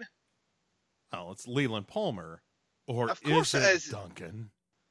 Well, it's Leland Palmer for a second as he's sorting his tie, and then with a bit of clever camera trickery and some not so great synced up, fake mirror tricks, we find that Leland Palmer's reflection is that actually of Bob. Yes. All right. So we cut away let's from unpack this. Unpack it. Yeah. Unpack it though, Bob. Unpack it. What does it mean? What does it mean? What does it mean? All right. Unpack So it. What does it Bob, mean? who is an inhabiting spirit, a demon, if you will, has been possessing, like, because we learned this information about the journal that Laura was saying that Bob was a friend of her father's. We also learned from Mike that Bob is like not just an inhabiting spirit, but he is a force, obviously, of evil. And that the fact that Laura is saying, hey, like this friend of my dad's, I've seen him a bunch. And also, as Agent Cooper suggested, there has been abuse and molestation in the Palmer household. One can only assume from that, Duncan, that Bob was the motivating force for some really heinous shit that was going down in the Palmer household. Yeah, but like what we learn is Bob's been out for 40 years, which would tie in with the timeline that Leland said that when he used to go up to his parents or his grandparents or uncles or whatever it was, Lakeside House, there was an old man called Bob who lived in the house beside, and he would speak to Bob and Bob would flick matches at him and all the rest. But what we probably didn't tie in at that point is Bob, being a spirit, most likely took over control of Leland then and has been with him. I would imagine very much like the Mike spirit in that he isn't constantly in control but kind of can jump in and out when he wants to. But he's attached himself to Leland. And like you say, the implication from the diary is that some horrible fucking shit happened at the hands of our own father, which is something that makes my fucking skin fucking crawl. And we know that, obviously Laura met her death or demise at the hands of someone after she escaped the party that she was at. So it's most likely that when she left Leo Johnson, etc., she bumped into her dad as Bob, and then ultimately ended up dead. So this scene coming up runs in parallel with a scene at the bar, Yes.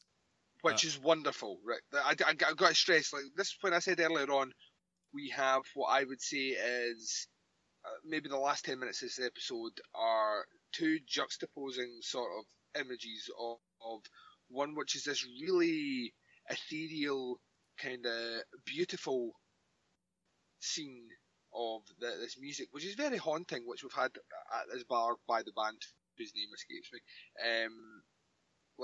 Julie Cruz, I believe. That's it. And we're going to have this unpacked alongside what the next scene is involving Bob. And for those of a sensitive disposition, you may want to turn away now. Bo, tell us what happens. All right. First, I got to get to my favorite thing that happens with James in either of these episodes. James is back. That's right. James. Tell us your James joke. So, it's Donna and James. Like, Donna's having a smoke and looking all sultry. And James is at the Roadhouse with her. They're both drinking Coca-Colas. And it's when James, like, Donna is describing the death of Agent Smith, you know, and she's saying Agent Smith died, and it was really like there was some hurt inside him that I didn't understand. And James's response is, everybody's hurt inside. And what made me laugh, she says, his whole life was in that house, and I violated that. And what leapt to mind was, everybody's life is in the house, and everybody violates that. Like, just repeating that. Right, that he just repeats what she says with everyone in front of it. And the whole scene, you can kind of do that if you want to play this particular drinking game at home. Every time Donna says something, just repeat what she says with everyone at the front of it in the James voice, and it will make you a better person. James is such a fucking idiot, man, honestly. He was hurt inside. Everybody's hurt inside. You don't look like Laura. Because he's got to slip that in. But so Julie Cruz is singing at the front of the club a song about, like, I want you rocking back in my heart. And at one point Donna is singing along, and the other thing that really made me laugh is James saying, like, the band is coming out of your mouth, Donna. The whole band comes out of your mouth right now. I just wouldn't understand lip syncing at all. So Sheriff Truman, Agent Cooper, and the Log Lady are hanging out at a table watching the show because the owls are at the Roadhouse, and they're just waiting. And they're not what they seem. They are not what they seem, and we're waiting for some bad shit to go down. Well, we're waiting to find out why Cooper has ended up at the Roadhouse, and he has, like, in the middle of the song, everything freezes. Yes. And everyone freezes, actually, apart from Cooper, and this is one of Cooper's visions. And at the front of the stage, our friendly giant appears that we've not seen in quite some time. And he, very much like the Log Lady, stresses that it is happening again. Well, in fairness, the Log Lady is not frozen either. No, she can move. That's right. He's like, it's happening again. And whilst this is happening, you know, he's saying this, and we're frozen in this thing.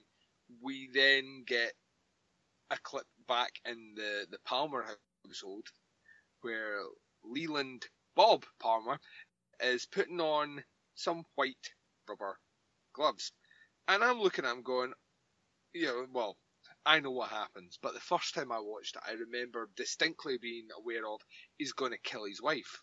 You know, she's helpless, leave the wife alone, why would you do that? And that's not quite what happens. Instead, we get something even more harrowing, even more stomach-turning, actually. The scene is fucking terrifying, like, genuinely unsettling, because we hear Maddie come down the stairs. Now, Maddie had already said, and I think we may have missed that scene earlier on. We glossed over it because it's really just her sitting down as the record. It's What a Wonderful World plays. Yeah, and she says she's leave. She says she's going to leave. She's got a life that she wants to go back to, which obviously in Twin Peaks means you're about to die. And once again brings me back to my point. One of the reasons I love Twin Peaks is when a character's like story arc is finished, Twin Peaks will kill you, because that's what we do. You know, it's like we're not bringing her back. So she comes downstairs because she can smell something weird. And when she comes down, she sees her aunt, obviously, on the ground. And then she sees Leland. But she too, because we saw this earlier on, she has the ability, much like Laura has, much like his wife, the wife has, and much like Agent Cooper has to an extent, are all have the ability to see Bob. So Bob starts kind of chasing her, and grabs her. And this is still it's a harrowing scene, but it's still a fairly innocent scene. And we get these flashes between Leland's got her. No, it's actually Bob that's got her. And they kind of have this kind of almost cartoonish, kind of run round the living room. Where they're just you're behind the couch, I'm behind the couch, sort of thing. And I think this is really, really clever because it's shot in such a way that there's a kind of slow motion thing going on, not like a full slow motion, but it is slower in tempo. And the camera has this kind of driftiness about it where it's following them, and he grabs her, and then I swear to God, this shocked me more than pretty much watching it back, especially. This shocked me more than I thought it would. Yeah. Leland Palmer fucking punches her in the face, and the sound sounds real. It's really, really disturbing to see a grown man punching a young woman. And you don't see him make contact, but it's, she's kind of under him. But when in the same shot, you see the punch and then he pulls back and she's got blood all over her teeth and stuff. It's really disturbing. Yeah, he then grabs her, puts her on the couch, repeatedly punches her, then grabs her, lifts her up, starts spinning round with her, and then Leland kind of takes back over control for moments, and starts spinning round with her, holding her, obviously completely devastated about the loss of Laura, keeps calling her Laura, spinning her round and round and round. And then Bob takes over again, and then Bob relays a message from Leland, which is, about her travelling to wherever it was she was going to, somewhere. Missoula. Yeah, which sounds made up to me. That's a real place. Yeah. It's a twin city with Marseille. I knew you were going to say twin. That's fine. Twin with Falkirk. That's how I should have known. And he then fucks her head off a painting. Which also, we saw in the scene earlier, actually says Missoula on the painting. So when he says you're going to Missoula, Montana, he's driving her face into the picture that says Missoula. Did not know that. That's fucking cool as fuck. She falls back and she's kind of stunned and stroke unconscious. And then he finishes her off. It's horrific. I know we've been having a laugh and fun and all the rest. This scene is genuinely jarring, and it's the reason it is because David Lynch is behind the camera. Well, it goes back to the scene where you see the death of Laura Palmer when her face is all bloody, and Bob going to town. Yeah. By the way, that's an excellent children's book, Bob Going to Town. I remember that one. That's where he goes down, picks up a woman, rapes her, and kills her. Yeah. Yeah. Well, and on his way, he stops for sweets. Yeah, on his way to the molestation. But yeah, I mean, it's in the top 5 most disturbing things you're ever going to see in Twin Peaks. Yeah, easily.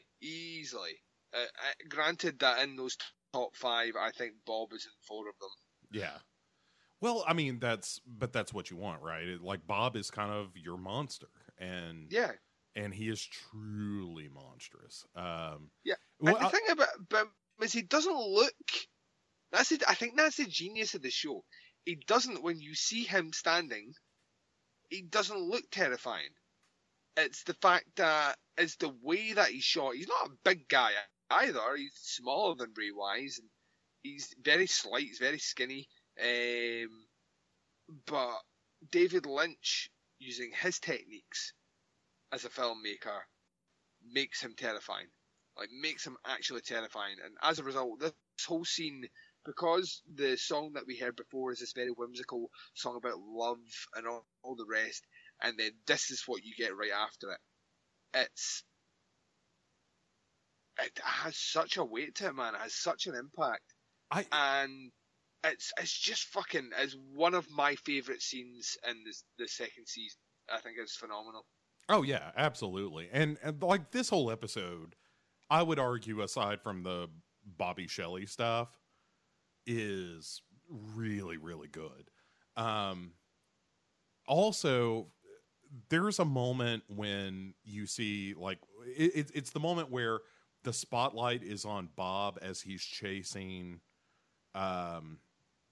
Maddie around the living room, and he's got her kind of cornered, and he's doing this little dance, and he's making those, like, come here hands, you know, like you do if you're if you're playing with a kid or something, you know, where you're just like, all right, you know, you're going to try to run past me, but I'm ready for you, that kind of thing. That there is a playful evil, a playful malevolence to Bob that is really terrifying. And from that scene, we move back to the Roadhouse, where the only thing left is for Julie Cruz to sing a much sadder song. And for some reason, Bobby Briggs and Donna are in tears. It's very much like the reveal of Laura's death at the school. So when the teacher came in, before they could say anything, it's like they all knew already. And Coop appears to, I don't know, I may have got this wrong, Coop's ring is back. Is that right? Because he started rubbing his finger, his ring finger. And I just assumed that meant his ring was back. I'll have to double check the math on that. I'm not sure off the top of my head, but he does, like, stare at the red velvet curtains behind Julie Cruz at all, and there are definite, like, overtones, nods to his time in the Red Room, and it's I mean, it really is just. It's disturbing and frightening and all the things that Twin Peaks can be when it's at its best. Like, my favorite things about Twin Peaks are when it gets really silly and when it gets really horrifying, and it manages to do both. So good this episode. Yeah, well, this is, for all intents purposes, and this. We will, from this point, really chart the decline and downfall of this show. Almost from the next episode, really, onwards. That's not to say that it's all bad. There are stuff in which is definitely worth watching, and we'll carry through with it. But you have built an entire show on solving the death of Laura Palmer. And at this stage, which is... Well, I think we've still got 15 episodes to go, Bo, of this season. At this stage, we have now identified who the killer is. Right, but who the killer is just so esoteric. Yeah. You know, but what I mean is that the mystique, the mysterious nature of the show was built on audiences wanting to find the mystery and being intrigued by the journey to get to the end of that mystery, and we are very close to the end of this mystery in that we now know who the killer is. Our detectives might not know, our FBI agents might not know, but we know, which removes a level of mystery, and it should not take 15 episodes to catch Leland Palmer. And I can't say any more about that, but that's one of... We're charting it from now, so... Yeah. Yeah.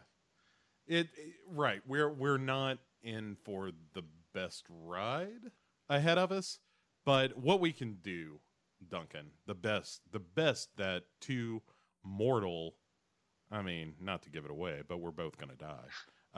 Mortal men can do is to try to make the journey as entertaining as possible. There's still good stuff to be had. Don't get me wrong. Oh, loads. There's loads. There are loads of things that happen that are crying out for us to acknowledge their fleets of genius, and there is plenty for us to ridicule moving forward. So I actually just wanted, I would go as far as to say that business is just now at this point picking up. This is the part of the Duncan and Bo Go to Twin Peaks.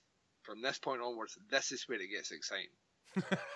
This is where we prove our mettle, where we can honestly say this is going to get weird. Yeah, and I can't wait.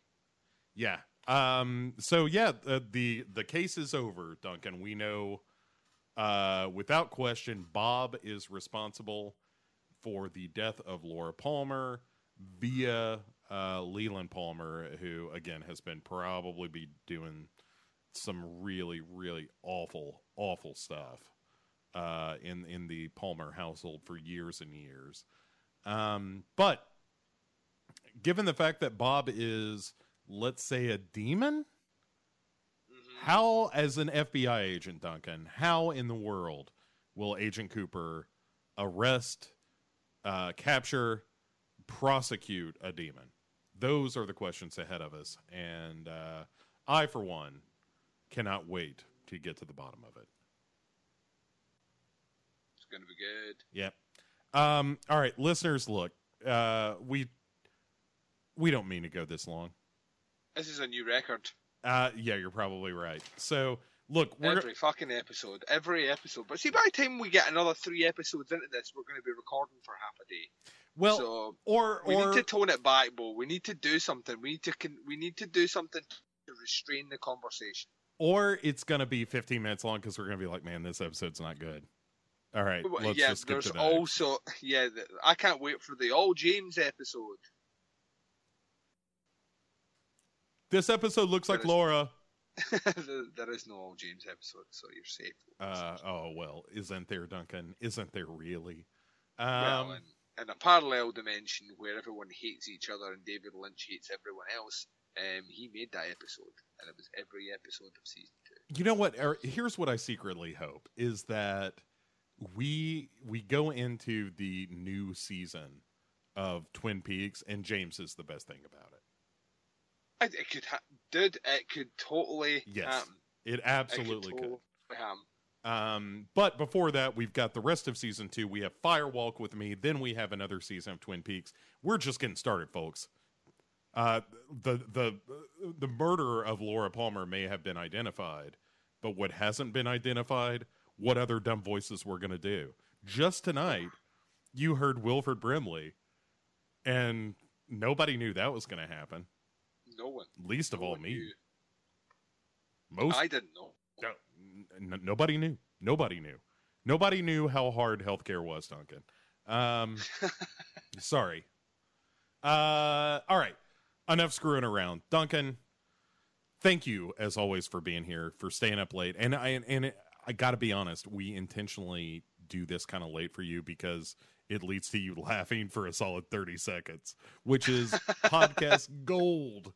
But if people want to hear you laughing at other things, where could they find you? You can find me over at the podcast Under the Stairs. It can be reached at teaputscast.com, facebook.com/groups/teaputscast, and on iTunes, proud member of Legion Podcast Network. I will drop an exclusive here because I know that not all the Teapots listeners listen to this.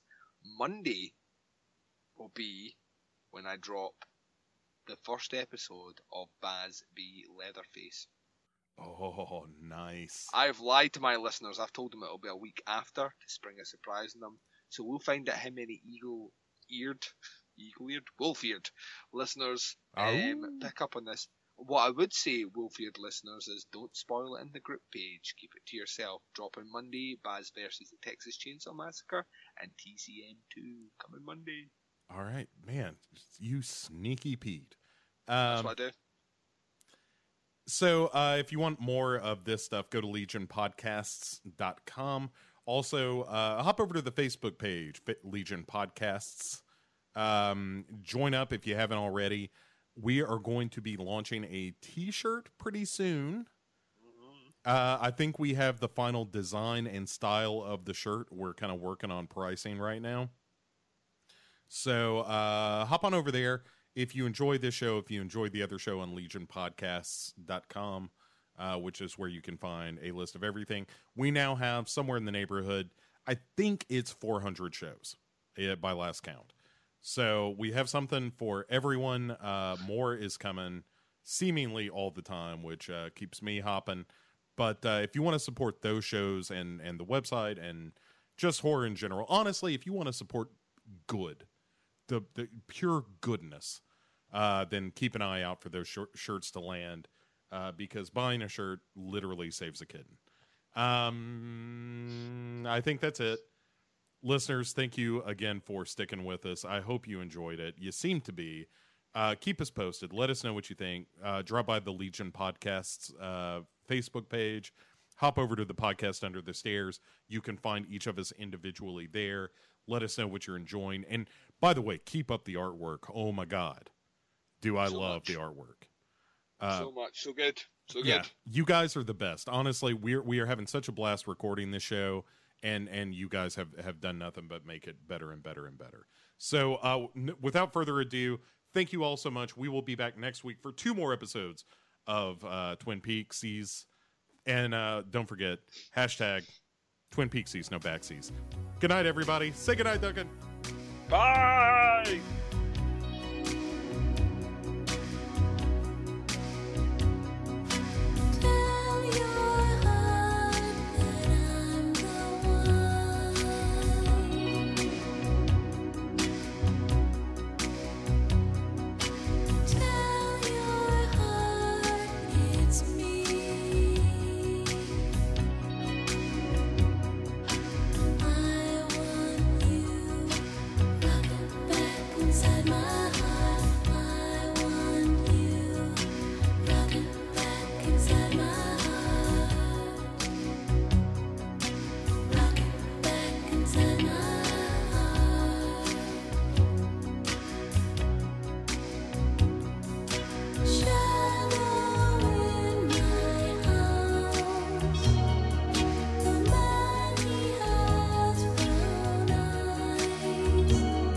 She'll never